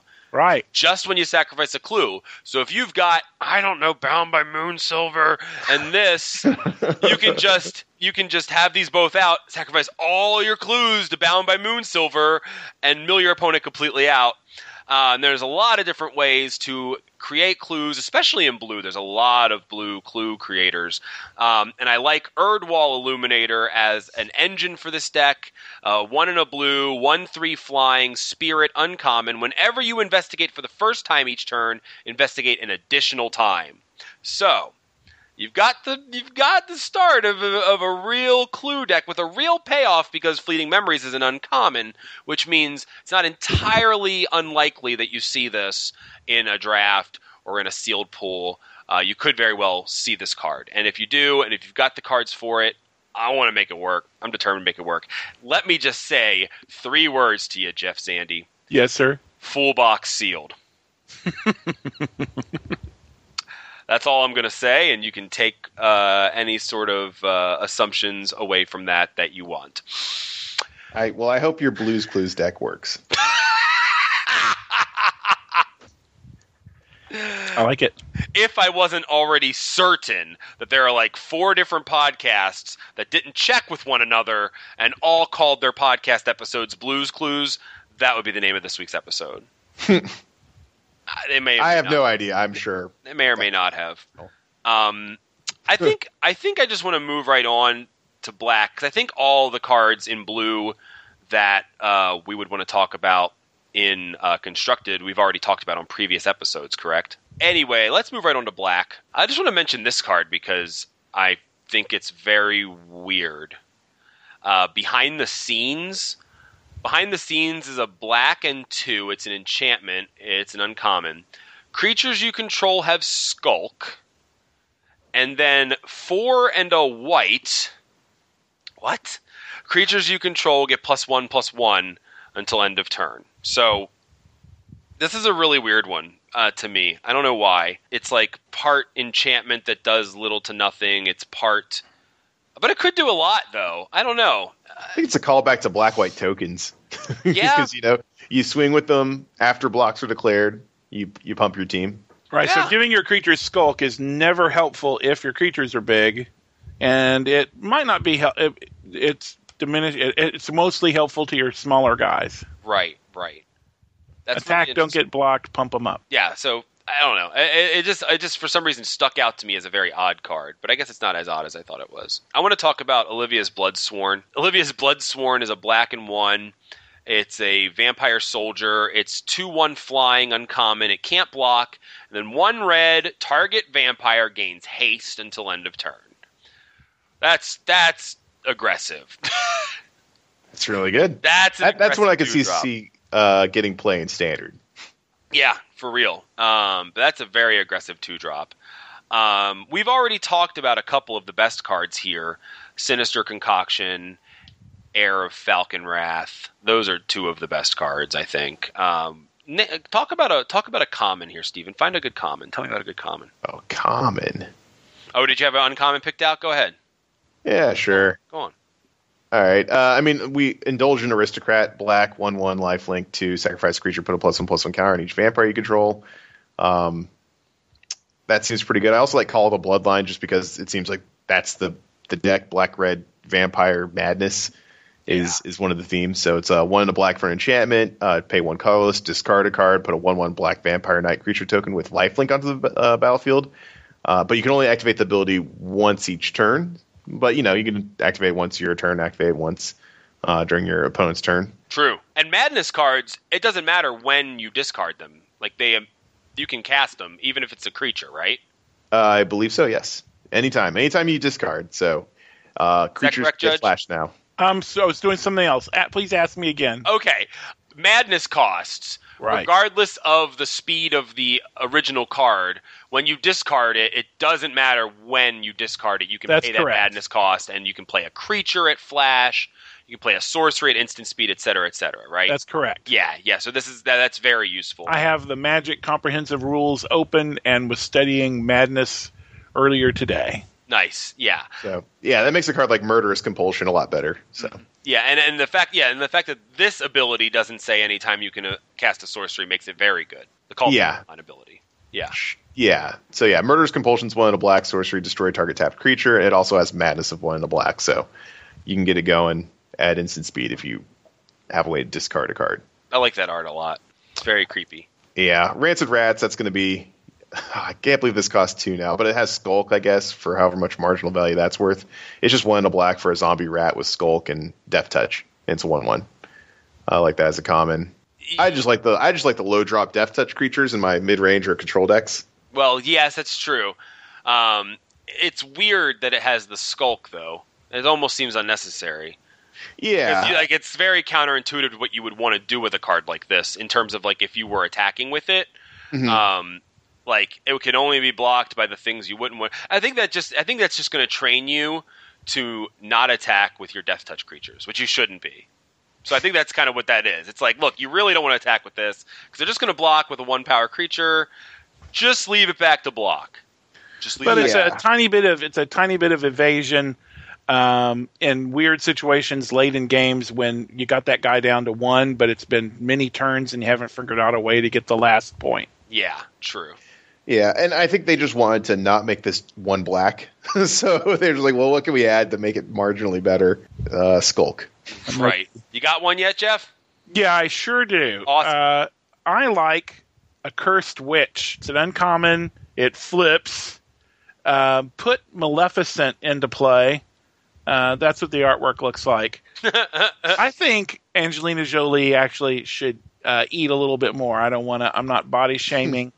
I'm not judging, but a Cursed Witch. It comes from a long line of spending 1 black and 3 for 4/2, going back to Giant Cockroach and beyond. But this one has a lot of other things going on. I love this card says, "Please, please punch me in the face. I dare you." I want you to hit me as hard as you can. Spells your opponent's cast that would target a Cursed Witch cost 1 less to cast. Because it's not hard enough out there for a 4/2 creature to stay alive. When the witch dies, return it to the battlefield transformed. You control it, but when it's transformed, it becomes a enchantment or a curse. Yeah. And we put curses on our opponents, but we don't. It's kind of interesting how it was confusing when we first had curses that people didn't really know where do I put them on the board. Well, you can put them across the Mason-Dixon line if you want to on their side of the field, but I think it might be more proper to put them close to the edge because these are still your enchantments. You control them. They just happen to be enchanting your opponent. Right. And in this case, it makes spells that you would play that target your enchanted player cost 1 less. That's interesting. That's an interesting bonus for the rest of the game. And every turn, they lose a life and you gain a life. And the wording doesn't seem intuitive if you get confused and think that somehow this enchantment is something your opponent reads every turn. It isn't. It's your enchantment, but it's doing something nasty to your opponent every turn. That's really cool. I like it. So it's double duty on a 4/2 that might beat this. She might beat down, and she's going to beat down because she's a very good savings bond that gives you payoff early when they don't have blockers, and then when they kill it. It's going to be hard on them. They can't just let a 4/2 come through, so they're going to have to kill it when they are able to. But they're going to take damage continuously for the rest of the game once they do kill it. So I don't know about a first pick in a draft, but in black, you're going to play a Cursed Witch whenever you have it. Macabre Waltz gets a lot better in this set. It's a reprint. It's a black and 1 sorcery. Return up to 2 target creature cards from your graveyard to your hand, then discard a card. A lot of times that just wasn't a great effect, and especially if you have no cards in hand and you top deck Macabre Waltz, usually that makes the card kind of really crappy.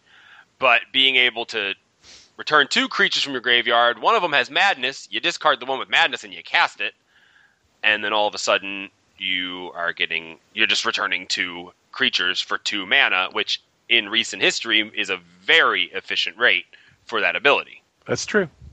Frankly, I'm liking the black a little bit more than the blue for limited. I think so, yeah. too. At first glance. Even though the white seemed very solid, very in a very normally white way. Other than you're getting a little bit more fly benefit with the spirit tokens, and then blue, I would kind of put lesser than white, and then the black takes me right back to a good place again for limited. Or maybe I'm just finding a lot of easy plays, but it's good to have easy plays in your deck. Yeah, absolutely. We haven't talked about a ton of cards from black, but like I said, that's because we talked about a couple of the best ones already. 2 more I just want to mention real quick. Pale Rider of Trostad is 1 in a black. It's a 3/3 with Skulk, which again, Skulk isn't the best ability on a 3/3, but a 3/3 for 2 is very good.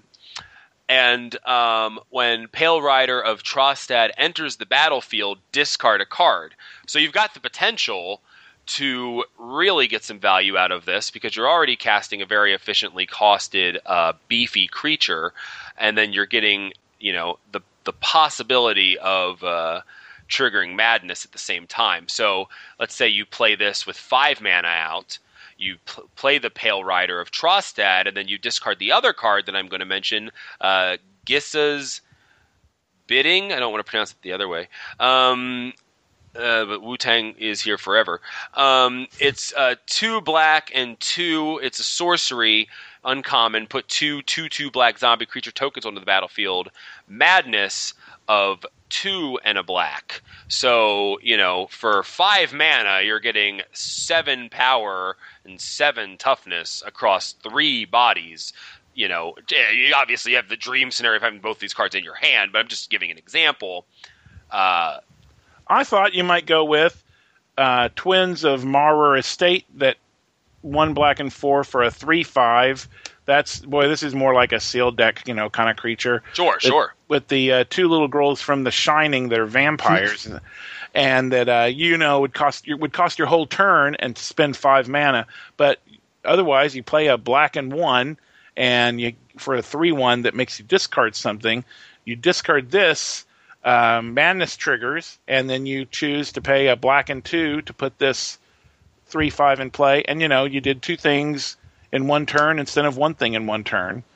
Yeah, reminds me how we were playing the 3/2 menace creature for Surge. It kind of reminds me of what we were doing with Surge in the last couple of months. Right. Yeah, absolutely. Or trying to do with Surge, but then only ever having all Surge cards in your hand. Yeah. Which is more of my experience with Surge. The only other thing with Pale Rider is that it doesn't say sacrifice it unless you discard a card. So if it is the last creature you play, you just get the 3/3 for 2. That's good. Nice. Because it enters the battlefield, discard a card. Right. Wow. Every important interaction note today has come from Steven, and I just want to make sure that we recognize that. Absolutely. And that's another good one. Kindly Stranger is really, really good for the Delirium deck, but that's just kind of goes without saying. It's an uncommon. 2 and a black, 2/3 creature human. Delirium. You can pay 2 and a black to transform Kindly Stranger. It becomes Demon Possessed Witch, which is a 4/3, but when this creature transforms into Demon Possessed Witch, you may destroy target creature. That's just kind of obscene. Yeah, that is completely absurd. The artwork is great. I love the artwork on the Demon Possessed Witch side of it. It's just crazy. It's like, even scared. Like when I flip the card on the mothership, I'm like, ugh! Holy crap! Oh, click it back. I don't want to see it anymore. Yeah, this is the librarian from Ghostbusters or something. Yes, exactly. That's awesome. So, any cards here, Steven, for limited? I mean, Relentless Dead for constructed, Relentless Dead is an obvious one. Yeah, Relentless Dead's obvious. I think we might have talked about Diagraph Colossus, but if not, obviously, yeah, woo, zombies, love them. That's all I was really... What about Asylum Visitor? But I was thinking about that card. one's really good. Okay, I didn't think about that. Yeah, Asylum Visitor is obviously really good in a constructed vampires deck. 1 a black for a vampire wizard, 3/1. And at the beginning of each player's upkeep, if that player has no cards in hand, you draw a card and lose 1 life. And it has Madness, 1 a black. So there's a lot of vampire cards that can interact with the Madness mechanic. And this one's about as good of one that you could hope to use. I love the fact that, like, if you're hellbent on your opponent's turn, you draw a card. That player. Oh, never mind. Okay. If that player has no cards in hand... That's you too, though. Right. So you could potentially draw 2 cards a turn with this. Or 2 cards every turn cycle. Mm-hmm. Okay, there is a way to do it, but there's no way to really game it super well. Okay. Cool. All right, yeah, but I like it a lot. I think it's really good. Getting those extra cards. What was the card that never actually worked out from Ravnica, Return to Ravnica block? Oh, the one with Inspired? No, it was the zombie one. It was the 2-drop, 2/1. Gosh, I can't even remember. I don't remember it, but it sucked. Yeah, I thought it would be good, but it really sucked. This seems like it could be better, but who knows? This might actually also just suck. Well, this is a 3/1 for 2, which is even better. So yeah, it's got Madness, which interacts favorably with some of these black and red cards. Mm-hmm. For sure.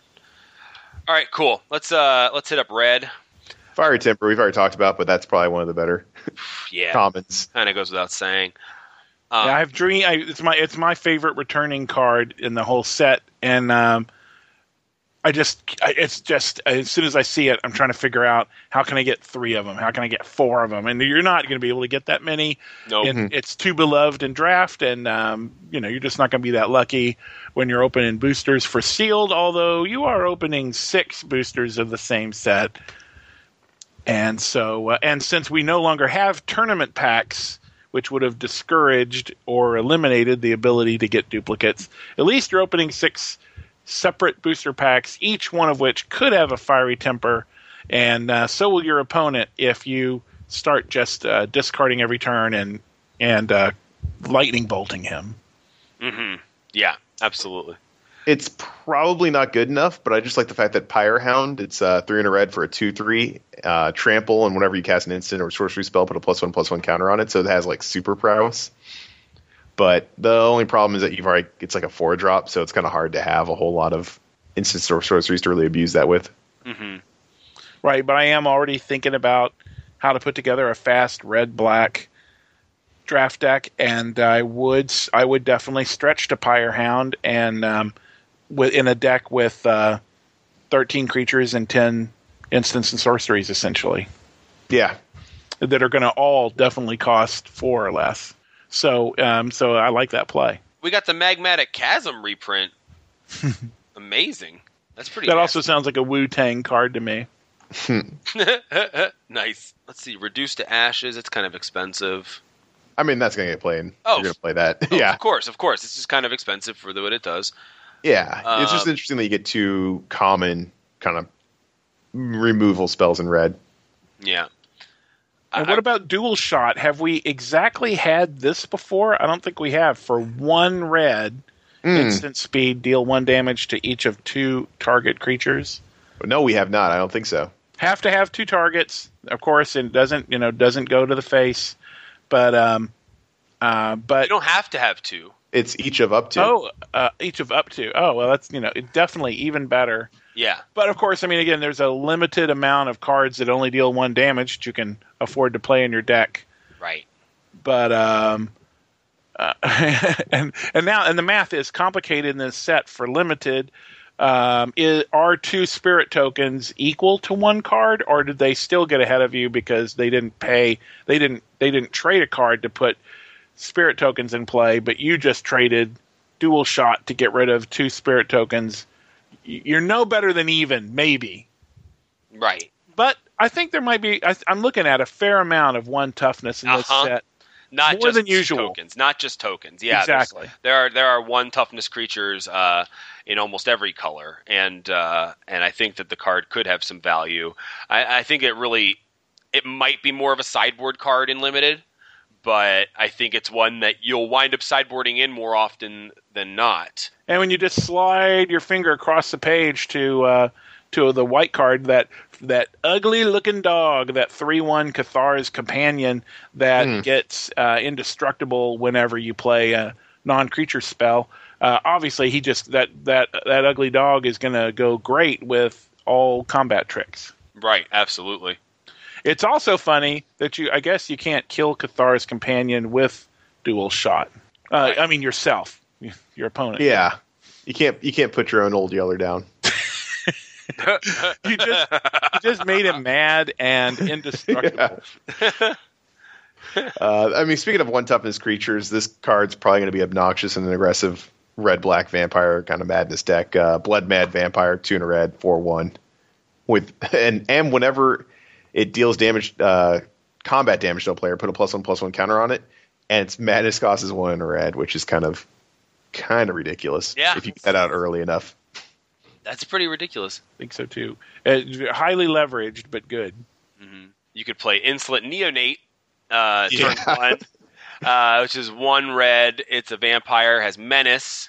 It's a 1/1. Discard a card, sacrifice Insolent Neonate, draw a card. So you can play this on turn 1, swing, get that 1 damage in, and then discard your Blood Mad Vampire, cast it for its madness cost, and then get the cantrip off the Neonate. That's a pretty nasty first 2 turns right there. These are complicated and interesting and skillful interactions at the common level, and that speaks towards an entertaining and skill-intensive limited format.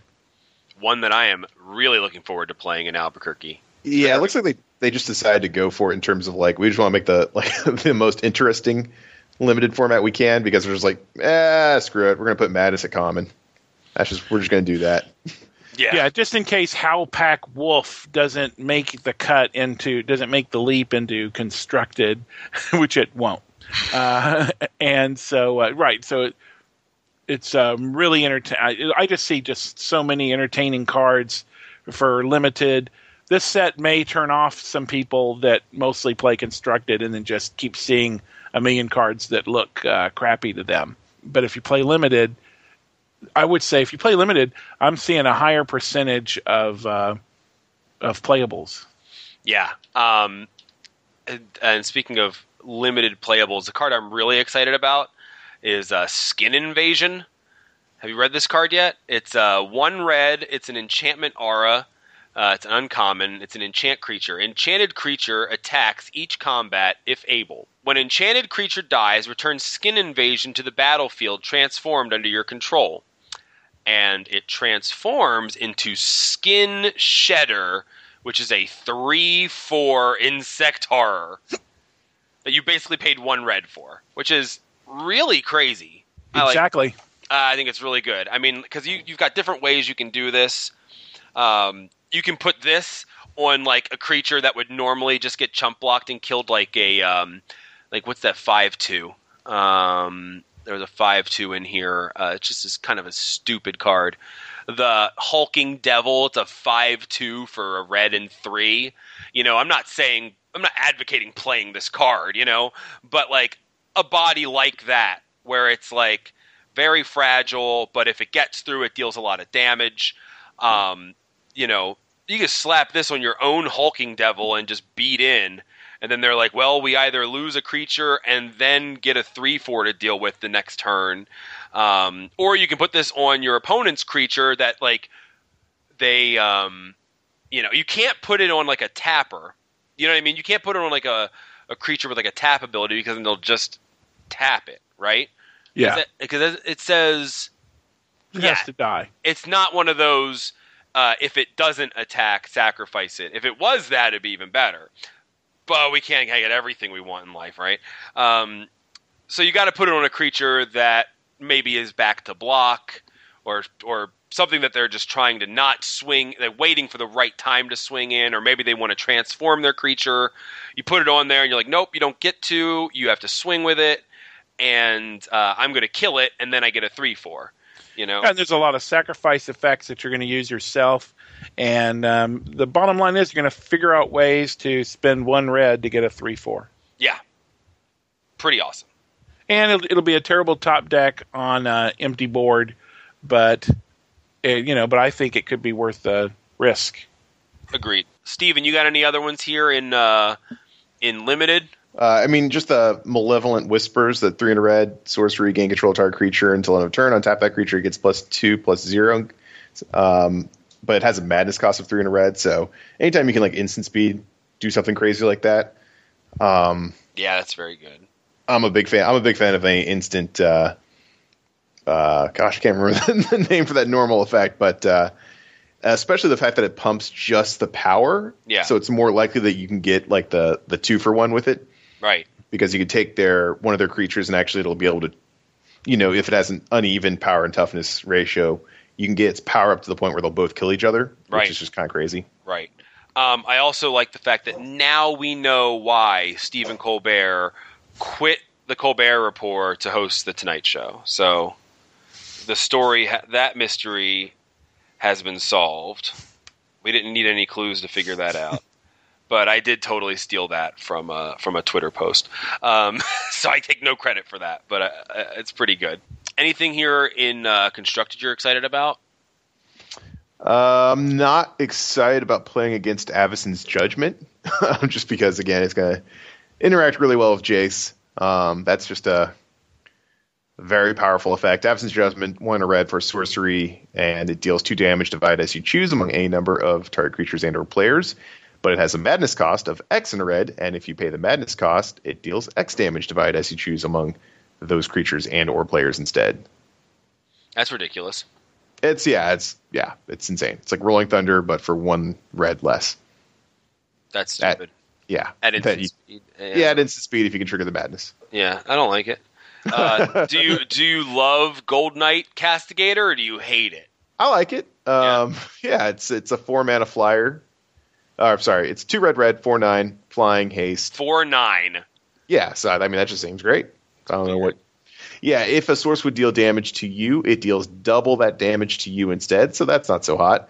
And if a source would deal damage to Gold Knight Castigator, it deals double that damage to Gold Knight Castigator instead. So really, this isn't just a 4/9; it's a 4/4.5. Yeah. But it's a 4-power flyer with haste for 4, so I'll take it. Mm-hmm. Now, with multiple ones of these, it's still just double damage, right? Right. So it doesn't double the double damage. There's no so, this is good in multiples. You just get a bunch of them out, and then they can't really get through, and they can't really kill them, hopefully. Did we talk about Sin Prodder last week? No, but I'm lukewarm on it. Really? Yeah, I don't want a 3/2 for 3, and although with Menace, that's almost just barely. No, not for 3. And then I don't like Punisher mechanics, so I'm going to assume it's not good, but I'll try it and then find out for sure. Right on. Well, I know you'll try it. That's at least you've been clear about that, because you will try this card. Yeah, I'm sure. Cool. So let's get into green and then wrap this up, because I have to leave for work in 10 minutes. All right, Pee-wee. We got our mythic in green. It's Seasons Past. We got 2 though. We got the Ulvenwald Hydra 2, which is pretty good. They both cost 6 mana. The Hydra's better, I think. Hydra is Star Reach. Its power and toughness is equal to the number of lands you control. When it enters the battlefield, you may search your library for a land card. Land card, not basic land. Land card. Put it onto the battlefield tapped, then shuffle your library. So whatever amount of lands you had when you cast this, you got 1 more. And it's pretty solid. Obviously in limited it's great. I'm talking about, maybe for constructed. Commander. Constructed, sure, no, fine. It's constructed playable, I think. If you're playing a green ramp deck, which there would be one post-rotation, for sure. It ramps you, it's big, it has big, and it's pretty good. Seasons Past is ridiculous. I'll just read it. It's a 4/2 green. It's a sorcery. Return any number of cards with different converted mana costs from your graveyard to your hand. Put Seasons Past on the bottom of its owner's library. What? How weird is that? I don't know. Yeah, I have no idea. I don't know. A lot of business. It may be, or maybe none, depending on what you got in your graveyard. Kind of strange. I mean, this could be like I guess like a control. I don't You know. cast double green in a control deck. Tell me when that's going to happen. Blue-green control. Okay. Madness. When's the last time that was a deck? Tomorrow. Yeah. Yeah, that's the thing. It's all about the future right now. That's right. What excites you on this page here? Anyone? Anybody? Okay, I want to talk about one that feels nostalgic to me, nostalgic back to Innistrad, from a extremely personally focused flavor perspective. Solidary Hunter will add to. I'm still thinking about the Hunter Burton Memorial. Will add to the 47 before the new set comes out in a week. The 47 Magic cards that have Hunter in the name of the card. Nice. Either the first word or the second word. But Solitary Hunter, a green and 3 for a common. The common flip cards are, less ordinary. You don't see as many of them. You get a 3/4, and it's got the old-fashioned Innistrad flip ability of if nobody played a spell, then transform it, and its transform side is a monstrous 5/6 werewolf that will flip back to human if one person plays 2 spells. Right. That's pretty Which good. will be only a downside. You would never want to, unless for some reason you needed a human again. Right. Human, warrior, werewolf, scout, soldier, knight. A lot of creature types on these cards. But it illustrates that even though the set does set up in limited to be kind of slow, that it's an illustration of power creep in a funny way, because 3/4 for 4 would have been a good creature once upon a time, and now this guy is as vanilla as he comes, other than he has an entirely different card right on printed on the other side. Mm-hmm. Right. That's way better. Yep. And that creature, but it's cool that you don't have to do anything. There's no additional purchase required. You don't spend anything or sacrifice any cards or do anything to have suddenly a 5/6. And so, it's simple, and it's a filler card in limited, but it's one that is going to be solid and dependable. I think that with spirit tokens being all over the place as they are in this set, I think that Clip Wings might be the worst plummet ever printed in Magic the Gathering history.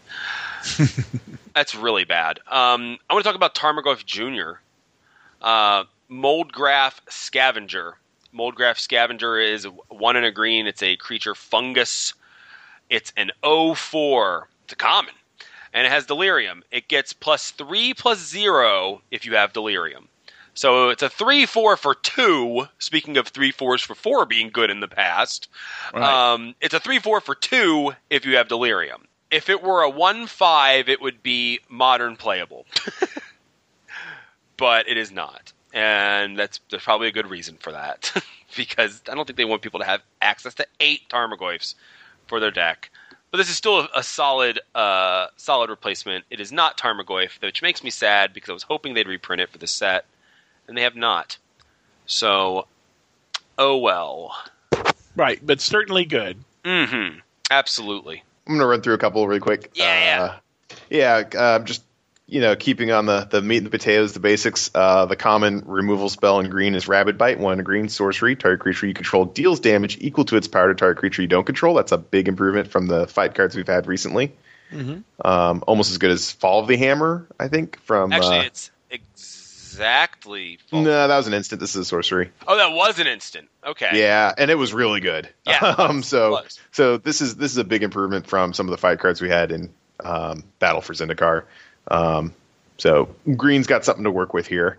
That's a removal spell. That's good. At uncommon, the ability doesn't look great, but just keep in mind what you're getting. Graph Mole for 2 and a green, you get a 2/4, And whenever you sacrifice a clue, you gain 3 life. That's just all upside for a 2/4 for 3 at uncommon. That's just a really good card. It is. Right, and that's very good because that's my concern with clues is, will I ever make them valuable to me without having to spend the mana and draw the card? And this guy does that. Although the decks that will have clues in play and green mana, might be fewer. Let's see. I also like just Kessig Dire Swine for green for a 6/6. That's just big for common, but that's what green typically gets. And Delirium, it gets trample. That's just going to be bigger than most anything anyone's doing. Like I think blue has an equivalent creature, but it dies if it attacks or blocks, or it can only attack if you have Delirium or something like that. I can't even remember the card. Veteran Cathar seems just I like value. You're getting a 2/2 for 1 and a green. And then it's a human soldier, and you pay 3 and a white, and target human gains double strike until end of turn. And then in terms of the Delirium engine, if you happen to be in these colors, it's weird that green at uncommon gets these all these weird multicolored activation abilities. But the other card I wanted to look at was Autumnal Gloom. Autumnal Gloom. 2 and a green for an enchantment. This is hard. Yeah. It's 2 and a green for an enchantment, and it has an activate ability, black. Put the top card of your library into your graveyard. And it has Delirium at the beginning of your end step. If there are 4 more card types, blah, blah, blah. You transform it, and it becomes Ancient of the Equinox, which is a creature tree folk with 4/4 trample and hexproof. And it's just a really good Delirium engine and enabler. Mm-hmm. Payoff and enabler, yeah. So, but you gotta be in black and green to even consider probably playing that, unless you're just a straight up Delirium deck. Great. I think we're just out of time. So, any green cards you're excited about for Standard besides the Death Cap Cultivator? Because I think that's going to be pretty good in Standard. Yeah, probably. I'll try to make Second Harvest work. It won't, but I'll try. Right on. That lets you double your clues. Oh, no! I didn't even think about that. Wow. Yup. That lets you double up your clues, man. Oh, there you get settled. Perfect. What about, I like Cryptolith Rite. Cryptolith Rite is 1 and a green. It's an enchantment. It's a rare. Creatures you control have tap. Add 1 mana of any color to your mana pool. Now, the thing I want to mention about this card that I brought up when somebody was talking about it on the CGG Magic Players Facebook group is that this lets your Scions add 2 mana. Oh, snap. So you play this enchantment, you tap all your Scions for mana, then you sacrifice all your Scions for mana. Somebody gets a Ferrari. Yep. Yeah. That's a thing. Yeah. So I don't know what you do with that, but yeah. Question marks, profit. So, good stuff. There's something you can do with that. Somebody break that, please. It's the worst card in multiples. Yeah, that doesn't feel good. It's a really awful card in multiples. Would have been better if it was a legendary enchantment. Right. I guess.